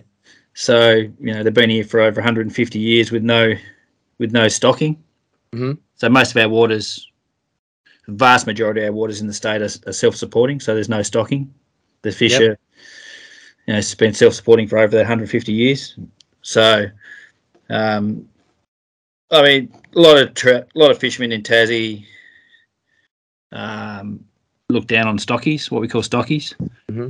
So stockies are usually rainbows. Yeah. Okay. Gotcha. Yeah, they're like there's our mac there's tuna. definitely some wild rainbow fisheries in Tassie, and they're really cool. Yep. But it's all sort of an in joke, actually, I understand. about the rainbows. You might need to bleep that bit out. You get me in more trouble. You got. I'm sure I can water it down and just say that rainbows are the equivalent of mac tuna for us, and browns are the equivalent of longtail tuna. That'd be fair, Volt, do you think? Yeah, I think there's some parallels there that would definitely shine through. Yeah. Yeah. So I think that crosses the world over too. A lot of people, hold a brown in higher esteem in a lot of situations. Browns, for whatever reason, browns are always treated as being a tougher fish to catch, and rainbows being a bit silly. I mean, we've run into rainbows. You run into rainbows down here sometimes on those wild fisheries they're way harder to catch than some of the browns. So, I mean, it doesn't always bear true that thought, but so it's just that general feeling. But yeah, mate, I'm going to change direction a little here. We mentioned it at the beginning of the show when we asked you to talk about your page, your Instagram page, or your social media page. As we only talk about Instagram. Have you got a Facebook page as well? Yeah, so same thing, Mersey Fly. Gotcha. And I wanted to talk about and ask you about your photography. Because it's incredible, mate, and and I don't think there's any other word that I can really expand on further than that. It's impressive, mate, for sure. Well, I just did, but I'm going. Thanks, mate. That's much appreciated. I think, yeah, look, it's something that I've built up over. Don't know how long I've been seriously into photography now. But I used to use the old. I remember taking photos way back when it was the old film, and you had to get it developed. And lucky it's not like that now. I think I can average about, well, some days it's over 1,000 photos a day. So wow, I'd hate to know what that. My photography method is spray and pray. Yeah, so, pixels are free. So look, it was a long time ago now. A friend who was right into photography as well. He had a Canon DSLR that he was upgrading from, and he offered it to me at a very cheap price, which I grabbed hold of, and my photography took off from then. And the one thing I found straight away was, as soon as you go out on the streams or the lakes or wherever you're at with a knife to look for photos, you start seeing more. So there's things on the streams that I actually started noticing that I think, has this just happened, or has this been happening all the time? If you know what I mean. Oh yeah. Yep. So it'd be the hatches and things like that. So photography in itself was so much better for my fishing as well. Wow. So it just makes you take more notice. I think it can be detrimental to your fishing, because you tend to probably sometimes I'll just sit there and wait for that moment. It's really hard sometimes when I'm guiding, to be honest, that you see a trout that's leaping at mayfly, or whether it be coming up and rising, and you just think, well, what a great shot that would be with the camera. But because you're out guiding, the priority is to get your guest onto a fish. So I've got to sort of quell that feeling a bit. But I don't think it'd be great if I said, no, don't cast, I need to take a photo. But But yeah, it's something that I really enjoy, and I'll sit out there. Some days I'll go out when I'm actually got days spare. I'll go out and just with a camera without a rod to take away that feeling that I have to cast at a fish. Yeah. I mean, those whitebait feeders. I mean, you talk about. I think that if people have a look, they'll see the videos of these fish crashing bait, beaching themselves on the banks almost, and right in front of me. And I'll sit there on that action. Sometimes for hours, to be honest. But at the end of all that, even though I've got a rod in my hand, I'll walk away from those fish. I won't fish to them. They almost feel like they're pets. Well, you've caught them, haven't you? Really? At the end of the day. So the next fish up the stream might not be so lucky. Yeah, I've got the camera away, or I've run out of memory card or something like that. But Well, I mean, what I mean, I guess it's to me like I often sometimes ponder the reason for fishing, as we probably all do, and to me, like a quite a bit of the fascination is pulling something out of the water that's living in the water and having a good look at it, and then the satisfaction of letting it go. I'd imagine there's a quite a similar thought process to getting such a great shot like that. Like that's why when I rudely spoke over the top of you then when I said you've already caught it, when you mentioned that you don't fish for those fish that are pushing those galaxias up on the bank, but you have, I mean, like you've caught footage that you've captured a moment that's so rare for people to get, through commitment, the same sort of commitment to know it. I mean, you're going to have to know it's going to happen. Then you're going to have to commit the time to be there for when it happens. Like you just mentioned, you might be there a couple of hours for just that one shot or that 30 seconds of video, but once you've got that must be incredibly satisfying, and I guess on the flip side, just like fishing, there might be donuts like that as well. Like that a situation you're forecasting might happen, may not happen, right? No, there's quite often you'll go with an intended.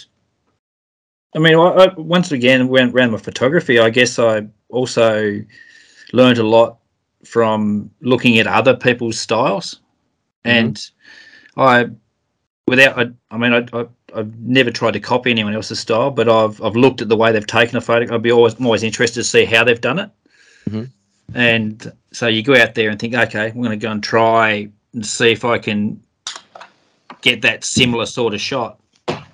So you go out there with a thing in mind, but quite often you'll be steered off in another direction, if you know what I mean.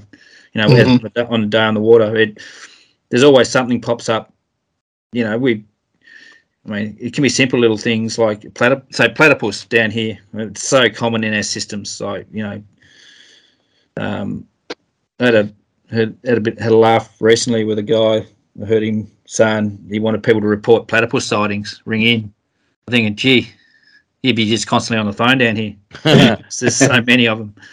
But Peter, they're interesting targets to try and capture on film as well. Yeah, I can see on your webpage on the Mersey Fly Instagram page, there's some great footage and stills of platypus. What do you call them? What's the multiple of platypus?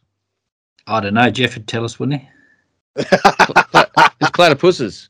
Platypi, platypuses, platycats. Platycats is pretty. But there's lots of them anyway. There's some really good stuff there. They're almost in plague proportions down here. Yeah. Do you get those massive crayfish down there? Yeah, so we get the giant freshwater crays. They're really cool when you come across one of them. So they're pretty secretive, big guy. I mean, they grow to some pretty huge sizes. Reported up to around that 5 kilo mark in weight, which is huge. But a big one these days would still be around that 2 kilo mark. Wow, they're a pretty big animal. Totally protected these days, which is great because they're pretty heavily fished. Yeah. Were you have you been around in the water? When did they become protected? Let me put it that way. Look, I can't remember the exact time. It's been certainly well over a decade, probably maybe 20 years now. I'm not sure. Oh, okay. So there would have been times with a kid when you were with a meat and a piece of string from. Yeah, right? Yeah. We've certainly caught our share of them. Yep. Sad to say. But yeah, back in I guess we didn't think about those days. It was just something that you did. Big crayfish, you bring it home. Yeah. But, there's a blue one in Queensland that used to be. I see a lot more prevalent. I mean, I know that's there's some places down near my place that you'd see them occasionally, but I don't think people don't see them at all anymore. They're protected too, but I think that one went too late. So you can understand why. I mean, you can respect and luckily that we've got people that look after them like that. I guess So I mean, I've caught those ones too. They're spiny blue crays. I can't remember what they're really called, but yeah. I mean, there's still some issues around, habitat loss and things like that for those guys. So, but I think they're hanging on, which is great. And anecdotally, I guess I think you're probably seeing more around these days than probably a decade ago. So they seem to be making a little bit of a resurgence Oh, that's great. around our streams. So Yeah. So what did it look like in the early days with when you were getting into photography, mate? This camera you're talking about with the film, was it one of the waterproof disposal ones you get from the chemist? yeah, mate. Just yep. I can't. I can still picture it. I don't know what it was called, but I can picture it. And yeah, so and it was just always the old dead fish on the bank shot. Yeah. There's only so many ways you can pose that, but yeah, so it progressed a fair bit from there, and yeah, so like basically now my aim is with photography is to tell a story with a photo. So yeah. that's tell a story of the day or whatever. So sometimes it succeeds, sometimes it fails, but Mate, I got the latest Fly Life, and you've got an article in there. It's incredible. It's specifically about early season, and there's the picture under the title is a well, I don't want to spoil too much, but it is one of those trout almost beaching itself to get whitebait off the bank. It's an incredible shot. And it's called Whitebait Feeders is the name of the article. It's just a stunning photo. You can see this trout. It's sort of pushed up on the grassy bank. You can see a couple of whitebait in mid-air inside its mouth, about to get the bad news. And there's a few of the lucky ones just to the side of it that missed it. But mate, it's literally it's an incredible photo. It's National Geographic standard, mate. It's really well done. Well, no, yeah. It's funny. Like there's some video. If you look back through there too, you see some bit of video on that same fish. He was pretty obliging for the camera. That guy. He was only like he's probably about a metre away from me doing that. I was sitting down on the bank and he just kept coming in. So it was a pretty incredible. I mean, that's a couple of little sessions down through there. It was amazing, actually, Iko. You really struggled to even believe some of the stuff that was happening in front of us. And there's a heap of fish there just hitting whitebait. You didn't know where to look. There was even a platypus coming through feeding on whitebait with a trout lying up beside it. We got a little bit of video of that. And so the platypus moves, spooks the trout. Everything was happening. And really, really cool bit of action. So what are you doing to get that shot, mate? Are you laying on your belly in camo or anything like that? No, not so much in camo. Well, as much camo as what you do with your normal fishing outfit, but not so much. I mean, those trout are pretty approachable as long as you don't make too quicker movements. So you can get in pretty close. Quite often, it's funny though. With a group of guys I fish with a lot, quite often I'll have a photo in mind that I want to get, and sometimes that fishing action photo. So, but it's quite often I'll actually, because I'm trying to get in so close with the camera, I'll end up spooking the fish. So these guys, they might get their mugs in magazines, whatnot, but they also get a lot of fish spooked on them. Mm-hmm. They have to put up with that. I tell them it's a trade-off. Yeah. I recently had, maybe a couple of months ago, lunch with a couple of your clients. Volts knows them too. I think Volts caught up with them on their way up to Chris Heath and his Mrs. Claire. Yeah. And your name came up, and I think I mentioned, like, mate, fantastic photos. And then we were talking about that, and they said you actually risk a fair bit carrying that frame around on your hip. And they said it's most often than not, it's an inch or two away from the water the whole time, right? No, I don't know. I don't look at that. They told me stories of you wading through the water and watching this camera, this high-end camera, just literally millimeters away from taking a bath, And like they said, you're just looking straight ahead. You're not caring at all about that sort of stuff. So, which is, I guess, like if you listen to this, hey Josh, if you listen to this, that's not true, right? Anyway, but no, look. My view on the camera and carrying it the way I do, it's it's a calculated risk, I guess. Well, one thing I find, if the cameras are locked away in bags, in packs, don't get used. Yeah. You miss the shot. So, yeah, I've dunked a few cameras. There's no doubt. Oh, have you Dunked really? A few lenses, Yeah. Dunked a few lenses, and most of them have recovered. Believe it or not, fresh water. I think I killed a lens. That's about it. The cameras have still worked after drying them out. A couple of them I'd counted out, but they still come back. Yeah. Yeah. So, yeah. Funny you should say that. Volts, do you remember when we had Dave Anderson on? He told us a story about how he had a camera completely saturated from a rainstorm.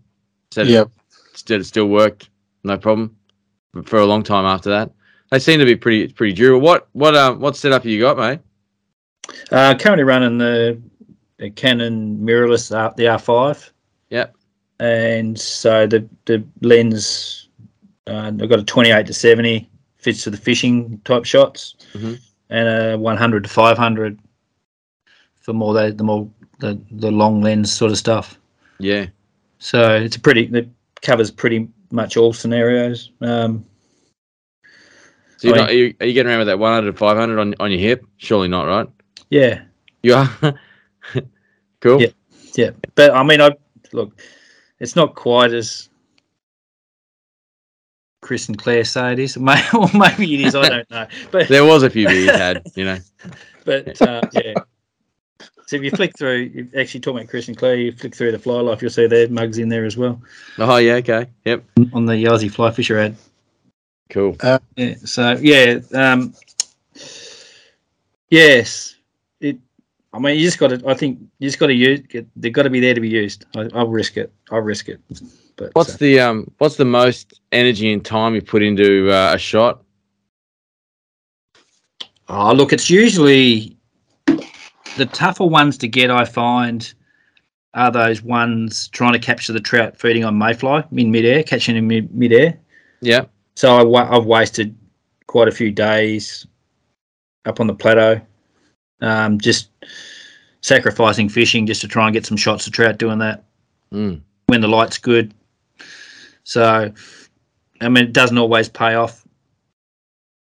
It's always fun trying. But that's those donuts we were talking about earlier. Yeah, I mean, don't know if you ever get donuts on them, but you just, I mean, when you're taking photos, you're never happy with your photos. So, I don't think I've ever haven't got that perfect shot yet. The one that I imagine is the perfect shot. But there's always something that's not quite right in the photo. But yeah, like Chris Heath, you mean? He's saying he's not very aesthetic. No. He's not an aesthetic person, is what you said, Vols? No, Chris did really well. Yeah. He's all right for a plumber, for sure. Yeah, no, that's pretty interesting, mate. I mean, would you? I guess like the results from fishing are quite universal, I suppose. You catch a fish, you hold a fish up, and that's the success of fishing. You put it back. The success from photographs is a little bit more nuanced, I suppose. I mean, like you just said there, you've got these shots, but you might not be truly happy with them. But that's a little bit eye in the beholder too. Like it might be a shot that Volty might be like raving to his other mag fishing mates about. But you might not like it. So I mean, is your standard always ahead of your I wouldn't say your standards ahead of your. I was about to say your standards ahead of your ability in your mind. Do you think, or? But definitely. Yeah, definitely. I think I'm still trying to catch up to the camera, to be honest. So those cameras are capable of so much more than what I can get out of it. But it's really interesting. I guess I find around the social media scene because it's a good testing ground for photos in some regards. You throw a photo up and you get people raving about a photo that's you think, wow, what are they seeing in that compared to, you put a couple up, 2 or 3, and there'll be one photo out of the 3 that gets the most traction. And you think that's probably the worst, to me, is the worst photo out of the 3. Oh, that social media is funny place like that, though, isn't it? I guess. Yeah, and yeah, that's right. And it's all different things around algorithms, I guess, and how what people see what. But yeah, it's interesting. I mean, it's always amazed me. You know, I've had people look at photos, actually physically looking at photos as well, and say to me, you know, wow, that's great. And then the one that you think they're going to love, yeah, okay. So, yeah, it's one of those things. It's fun. I remember one.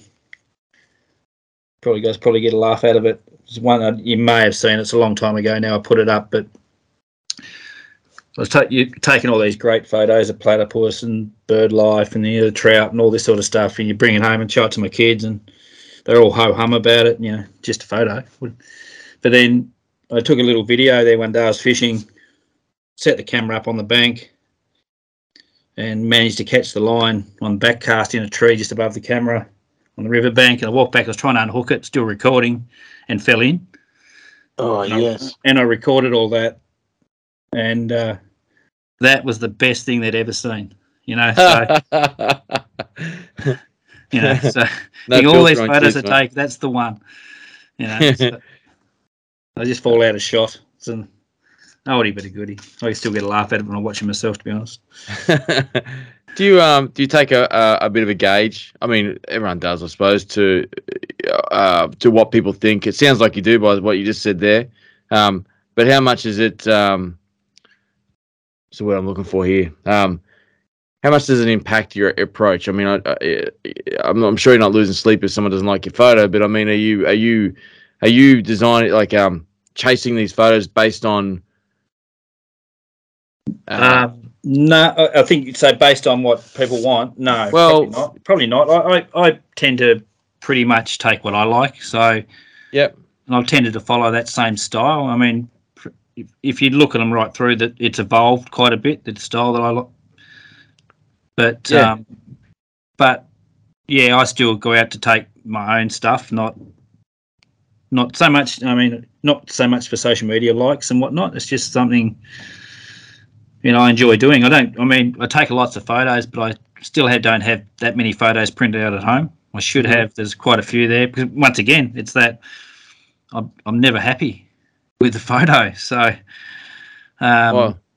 you know, it's one. I still haven't taken that perfect photo. So I think that's a good approach in any field, really, to be restless in that respect. You know, like because that's what it sounds like. You are there, as in like just always on the search for doing better. The restlessness, you know, it's definitely a good approach. I only just started like through this whole interview, started flicking through your Instagram. I mean, I'm obviously familiar. I follow you, you know, and I'm familiar with your photos. But you know, going through a deep dive and seeing some shots that I can't remember.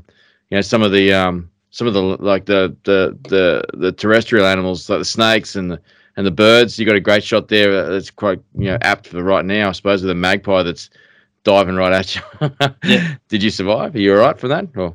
It's funny, that one. It was. It's hard to keep the camera on him, to be honest. Oh, he looks angry. He loomed large in the viewfinder. I actually had to take it off him. But it's funny down Tassie that the magpies don't tend to swoop much down here. Oh God, you're lucky. Yeah. So that was a little bit odd one out of the box, that guy, and I thought, oh, I'll get a photo of you doing that. So I was actually laying down on the ground when he did that. It's a great shot. He's just staring straight through like the person looking at the photo. You know, it's he's awesome. Coming at me. But yeah, it was interesting too. I guess to touch on the other stuff with around photography, one of the other things I really love, see, around fishing photography. The old grip and grin's still the probably the most common photo with fishing, and I love that fishing action photo. So, you know, whether the fish jumping on the line or whatever it might be. Yeah, putting the fish between you and the angler, sort of thing. Yeah, or casting to the fish. Yep. So that sort of stuff is what I really like. Aside from the grip and grin, I mean, we try and change it up a bit with grip and grins, as well. But you know, don't tend to go too much with the old rod in the teeth and pushing the fish out to the camera shot, which some people tend to like at one stage. But so around the guiding, I really try. One of the things I really aim for on a guiding day is getting a photo for people that they can put on the wall. Mm. You know that. So and I think those action sort of photos rather than the old grip and grin is that sort of photo. Yeah. So I really try my best. It's really hard initially because quite often trout, especially trout don't fight that hard. To be honest, they have a bit of a dip first up when you hook them, but other than that, they're pretty lazy. So if you're going to get a jump shot, you've got to get it early. Mm-hmm.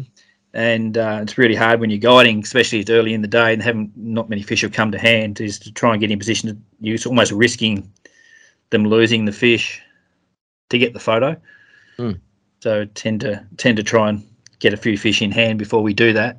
But yeah, it's a big aim for me though. I really love that sort of photo, and I think the guys, from the feedback I get from my guests, is that they love them as well. Oh, that'd be awesome when they get their list of photos at the end of the day.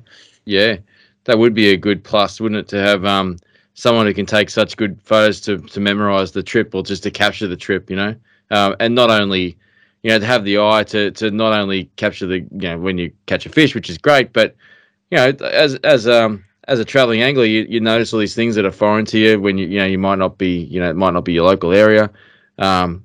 Yeah, to have all that stuff. I mean, do you do all that sort of stuff as well? Like if you see like a snake or something like that around the day that might, you know, someone might be from a different part of Australia or the world. Yep. You know, you include that in their portfolio. Oh yeah, for sure. Yeah. I mean, we take, you know, whether any sort of, a lot of people will say, can you throw that one in the photo as well? I'll definitely add any photos in there. You know, so it's all part of the experience. You try and immerse yourself in that sort of experience, and the snakes are really interesting down here because a lot of people get a bit frightened of the snakes, but they don't need to be, except for around. I do have a little laugh that the only snakes that are aggressive in Tasmania are in my favourite fishing spots, so stay away from them. But but yeah, they tend to be not aggressive. I mean, so you can get pretty close to them, give them a bit of space. Don't try and pick them up or anything like that. But yeah, they make pretty cool. I actually love taking snake. The snake photography is one of my favourites. But what do you got down there? Mainly tigers. Tigers, copperheads, and white-lipped snakes, which are whip snakes. So they're like overgrown earthworms, the whip snakes. All our snakes are venomous down here, so but they're not aggressive. So pretty high toxicity, but lack of aggression. So sure. They're not going to attack you like, well, I think Eastern Browns or inland taipans or something, whatever. They're pretty keen to get out of your way too. They just move fast. Those ones.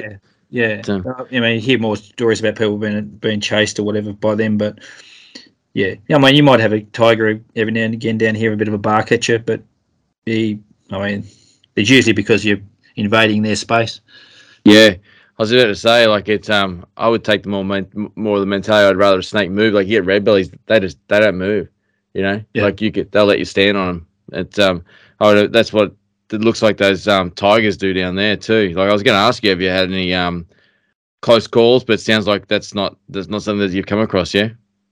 Oh, look, I mean, you're out amongst them all the time, so I mean, there's close calls. I mean, they're also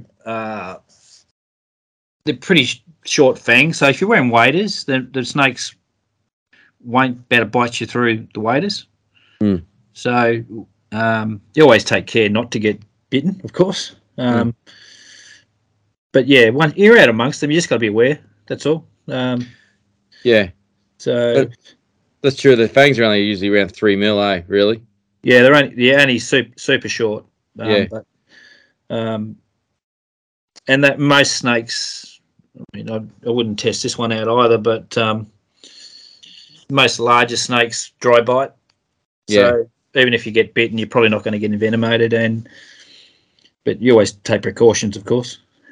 Absolutely, you'd always treat a bite like it's a full noise bite for sure. Yeah, that's right. So we always carry snake bite kits in our gear. So yeah, but you just take precautions. There's nothing to be worried about snakes. I mean, I hear of people that don't want to fish Tassie in summer because there's too many snakes, and well, okay.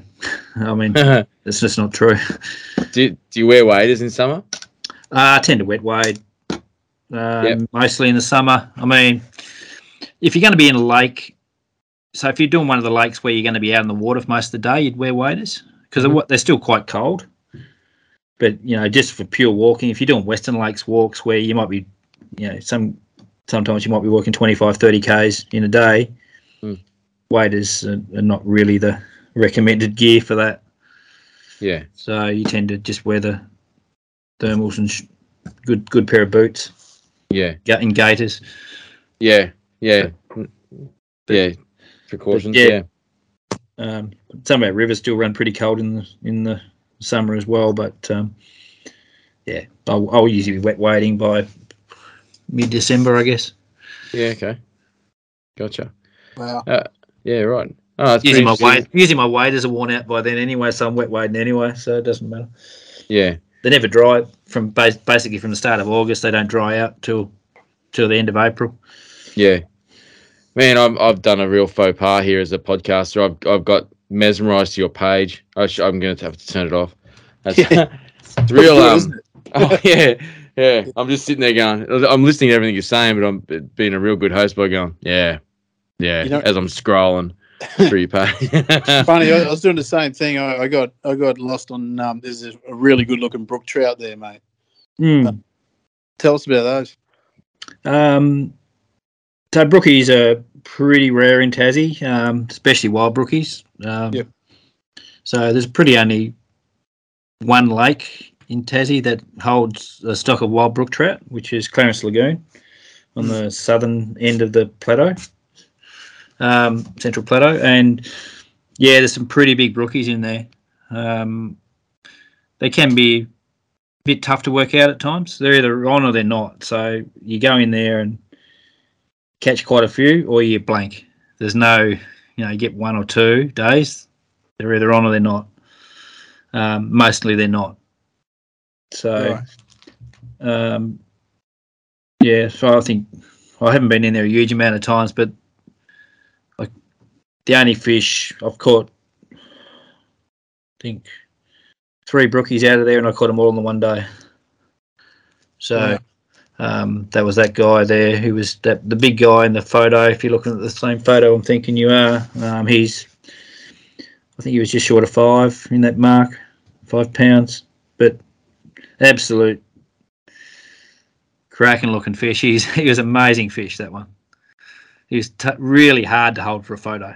He's just the shape of him. Yeah, he's like a football. Yeah. But couple of big small high ones. back. Yeah, no, he's a really nice fish, and was a bit of a highlight. The guy I was in with that day. I think there's a bit of video of that at the moment when he was hooked and netted, and I actually hope the video never sees the light of day because we carried on a fair bit. That's all I'll say. But yeah, so that's the one. There's a few brook trout lakes on the west coast of Tassie. The Henty Anthony system has some lakes with brookies in there. They're pretty well maintained by stocking, but there is some big brookies in there as well. I think there is, anecdotally, there's reports of brookies up to, close to 10 pound being taken out of those lakes. Wow. So, and if you look at that on a global basis, that's huge. I mean, most brookies are quite tiny fish in the wild. Yep. So. Certainly a chance of catching a big brookie in Tassie. It's certainly, I mean, you probably wouldn't make that your main focus of coming down here, but certainly a bit of a sideline. Yeah, there's a chance of doing it. Yep. Yeah, sounds great, mate. Hey, look, Pete, we've been chatting for a while now, mate. I think it'd be a good time to sort of turn this one in, but if someone wants to fish with you, how would they go about that? Yeah, so like I said earlier, I'm working with Aussie Fly Fisher. So I'm their Tasmanian-based guide. So anyone that wants to come down, which the more people the better, come down for a fish, just make a booking through the Aussie Fly Fisher site to follow the Tasmania links. And right at the moment, if you book with Aussie Fly Fisher Tasmania, you'll be fishing with me got a mountain guide down here. So Yeah, nice, awesome. So that's so it's relatively new down here for us. So we're basically building the business, and it's been a great start. It's going well. Big COVID hit last year, but this year's shaping up pretty good. Just got to try and get some more people down in this early season to catch a few fish. Yeah, look, Pete, I think if anyone's listening to this and is considering fishing Tasmania and wants to know, I really think you should. Your social media pages are such a great ad for the service that you'd provide. You would provide, obviously, to fish with you. So anyone who's interested in that, go over and check out Mersey Fly on Facebook and Instagram, and get on and then obviously contact Josh at Aussie Fly Fisher for the booking route. But yeah, mate, I really appreciate your time, mate. I mean, we've been trying to make this happen for a little while and corner it down, and I'm really glad we had at the end of the day, mate, because I think what you're doing in Tasmania is world class, mate, and very unique. Well, portrayed very uniquely anyway, at least, that's for sure. I know there's a lot of people fish down there, but yeah. Yep. No, thanks, guys. Yeah, it looks great. No worries. All right, mate. Do you want to say anything, Volts? I want to thank Peter for coming on and for putting up with us. Thanks, Pete. No worries. It wasn't too much of a chore. I apologise for the benthic strata too, Pete. Benthic strata. I have to remember that one. Yeah. I'm sure that'll win a few points with my fishing buddies. Yeah. Well, it'll win a few arguments. Nice. Anyway. A lot of people hear that word and pretend like they know what it is and don't continue the conversation. It's good for me. I win arguments against the misses with it too. If it wasn't for the benthic strata, this wouldn't happen. And then we just move on with our lives. I know, yeah. I pull that one out all the time. I'll certainly be using it on the shores of Little Pine Lagoon from now on. Don't worry about that. Excellent. All right, well, let's get out of here. No worries, guys. It is.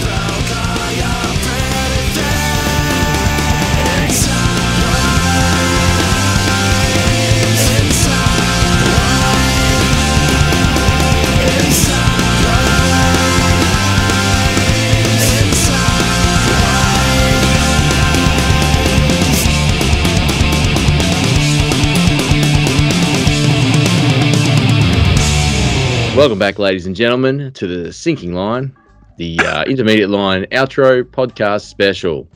And tonight is special.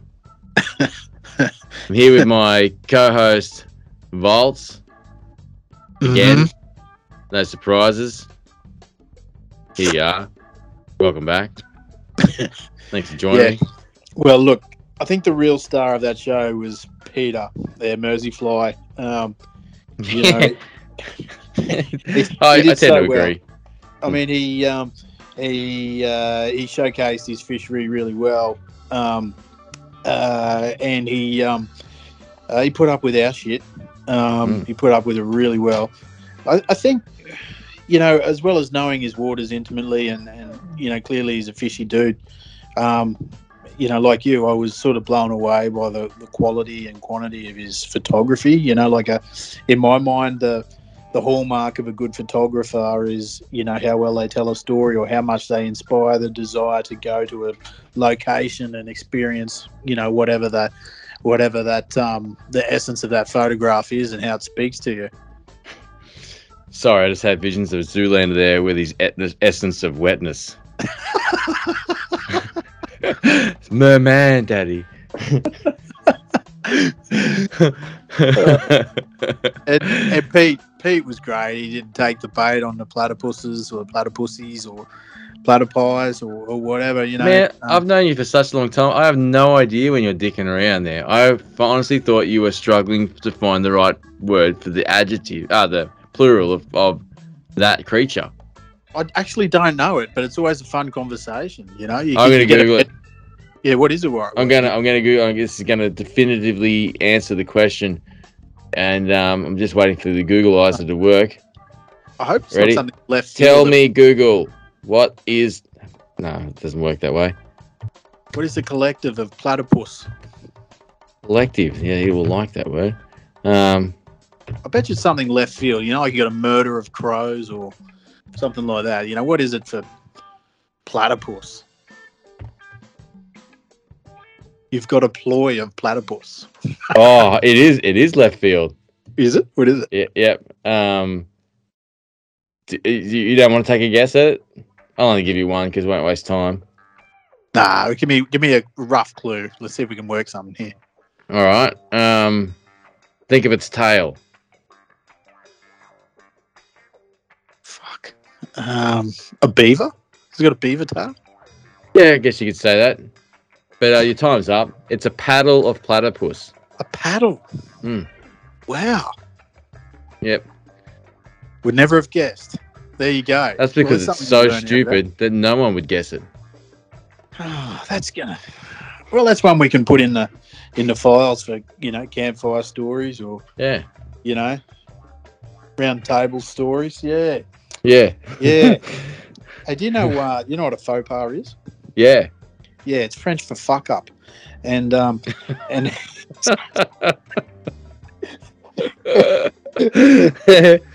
were two. It's not really that, right? Two resounding faux pas where someone crashed my dentition joke. Thanks, dude. Oh, sorry, man. I did a faux pas in the intro too. I look. I'm going to admit it on air in front of everyone. My name's Chris, and I can't talk quickly about game changers.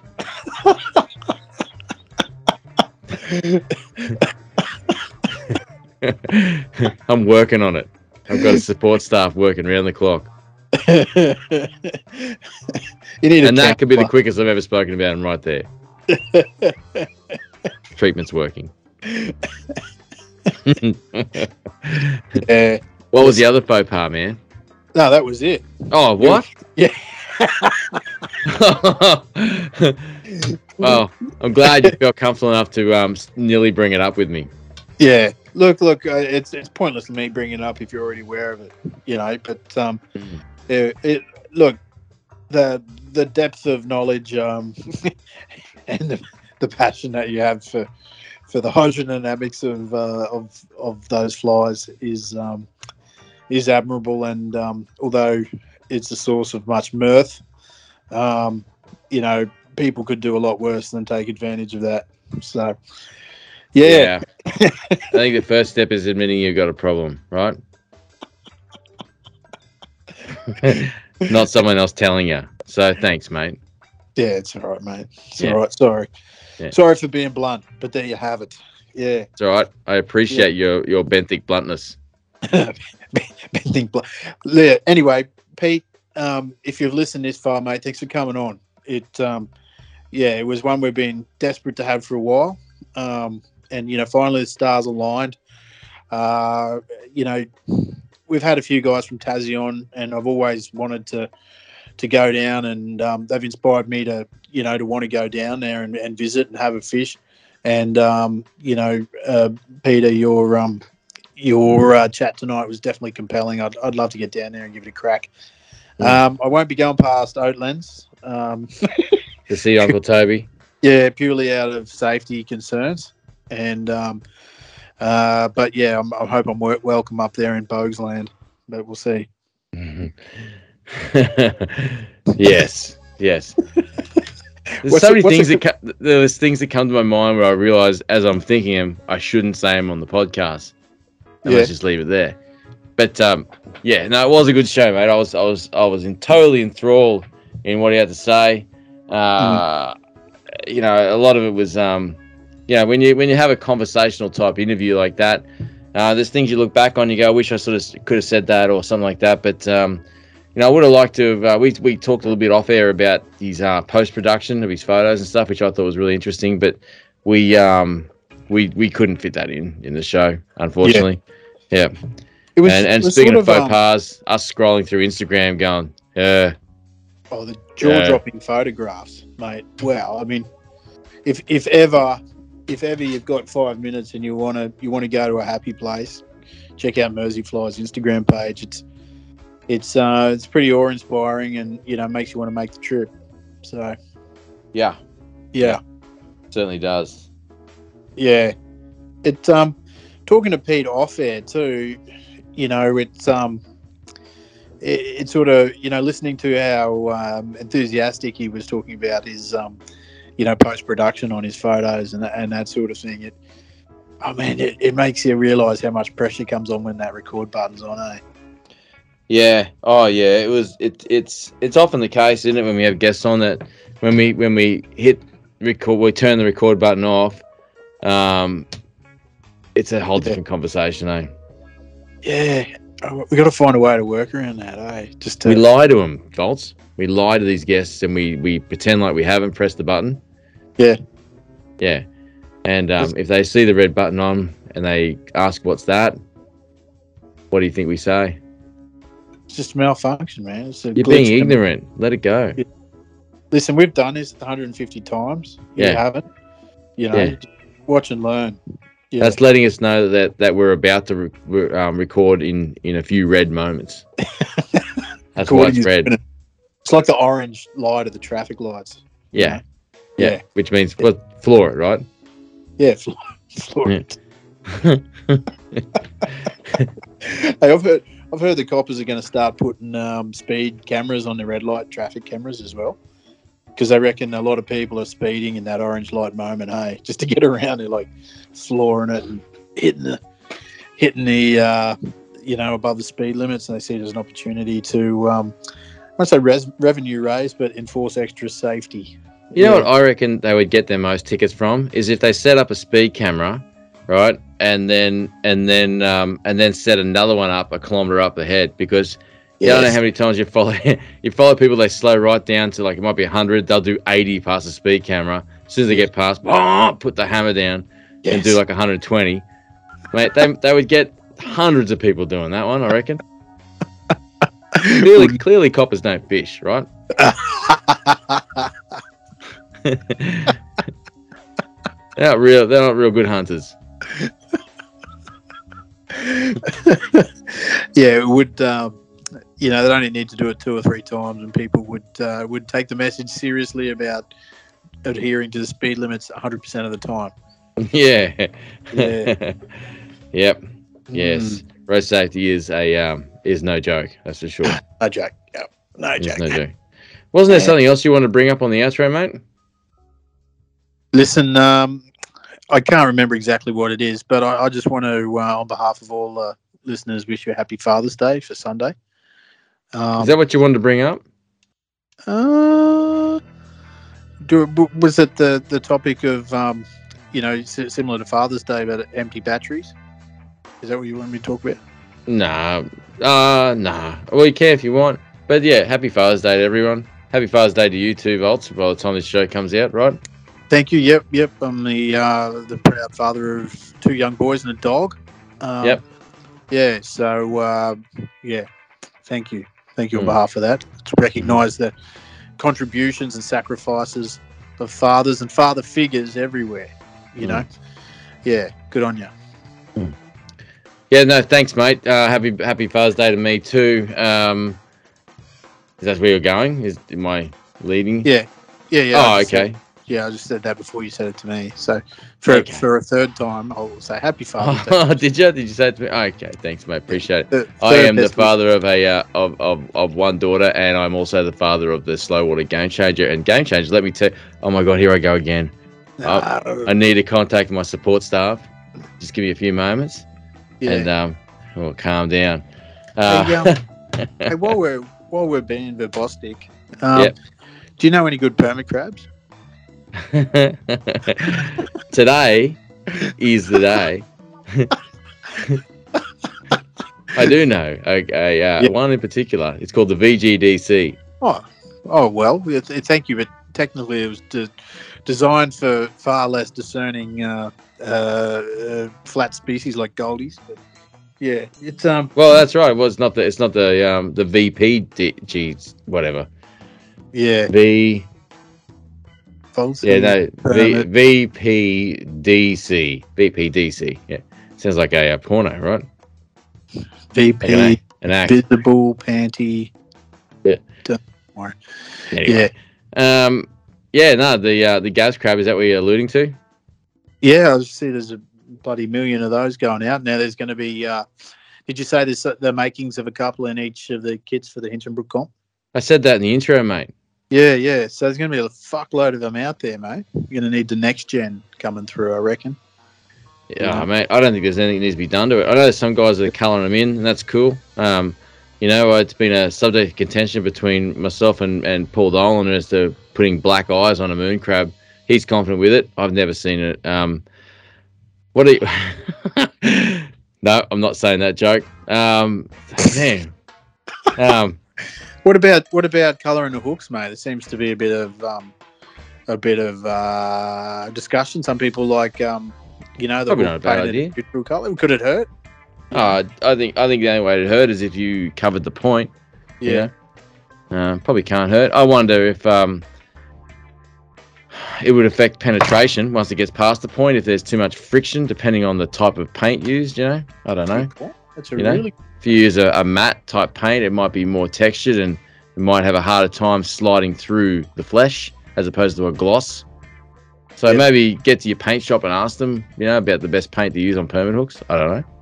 Maybe a Teflon coated hook could be the go, mate. From that point of view, Perhaps. penetration. You know how hard it is to pin someone who's Teflon. So yeah, absolutely.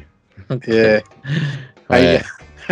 So a few other innovations. It's funny, for somebody who is a student of the flats fly game. We spent a lot of time off air talking about crab flies. Obviously.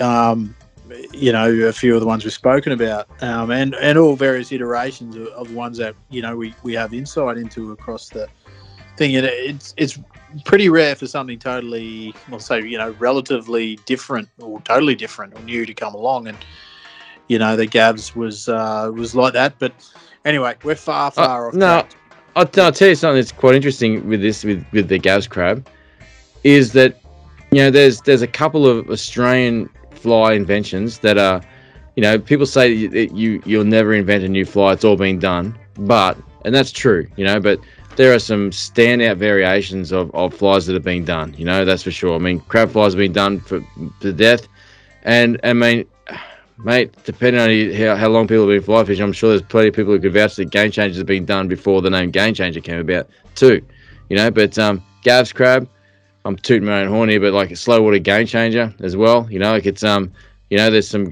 great Aussie fly inventions, and it's not just them two. Obviously, there's some awesome like the VGDC, as well. Like that's a build on a Merkin. I mean these are the ones we're immediately talking about now. But I mean a lot of those flies are undeniable. They really are. You can't deny how effective and how many captures that Gavs crab has had. It's I mentioned a post and I alluded to. I don't want to take it down a dark path, but it's just amazing to watch Tall Poppy in action. Like there's some people that are supplying flies to people that are spending massive amounts of coin on their one annual trip, and I know that some of those guys have asked some of those people that aren't getting behind that pattern, and they've flat out refused to tie them. What a shame for them to miss out on such a pattern that is so effective. It really is. It really, really is. Have you heard of the expression "cutting off your nose to spite your face"? Yeah. Well, the funny thing is, mate, it doesn't matter what you or I think or what any human thinks. When it comes to an effective fly for fishing, it only matters what the fish thinks. Correct. And if only you got a second chance because of the politics. How unrealistic's that? It's just it really is amazing. It's amazing that in Australia we've got so much potential for innovation. We're an innovative country in so many fields, and fishing seems to be no different, But the one thing that just cuts innovation down in Australia is just tribalism. Tall poppy. Yeah. I'll throw another one in the mix there. Another thing that kills innovation is imitation. Yeah. Well, we've mentioned that, haven't we? Yeah. Yeah. And anyway, this is people don't want this. No, my point is that seek it out. Like if it's worth seeking out. I mean, if you want it, get it. Don't let anyone stand in your way to get it. That's for sure. And how will they find that? Oh, look, there's heaps of people. There's I mean, I mean, like you got Chad Ploy from Ploy Flies, he's tying them. Axel from Freehand Flies, he's tying them. There's a new fly tie, Anthony Strati from Ants Flies, he's tying them. Dill's Hand Tie Flies, he's tying them. There's 4 really good fly ties right there. Toby from Toby from Hellman Flies, he's tying them. He's a Hellman. I can't think of.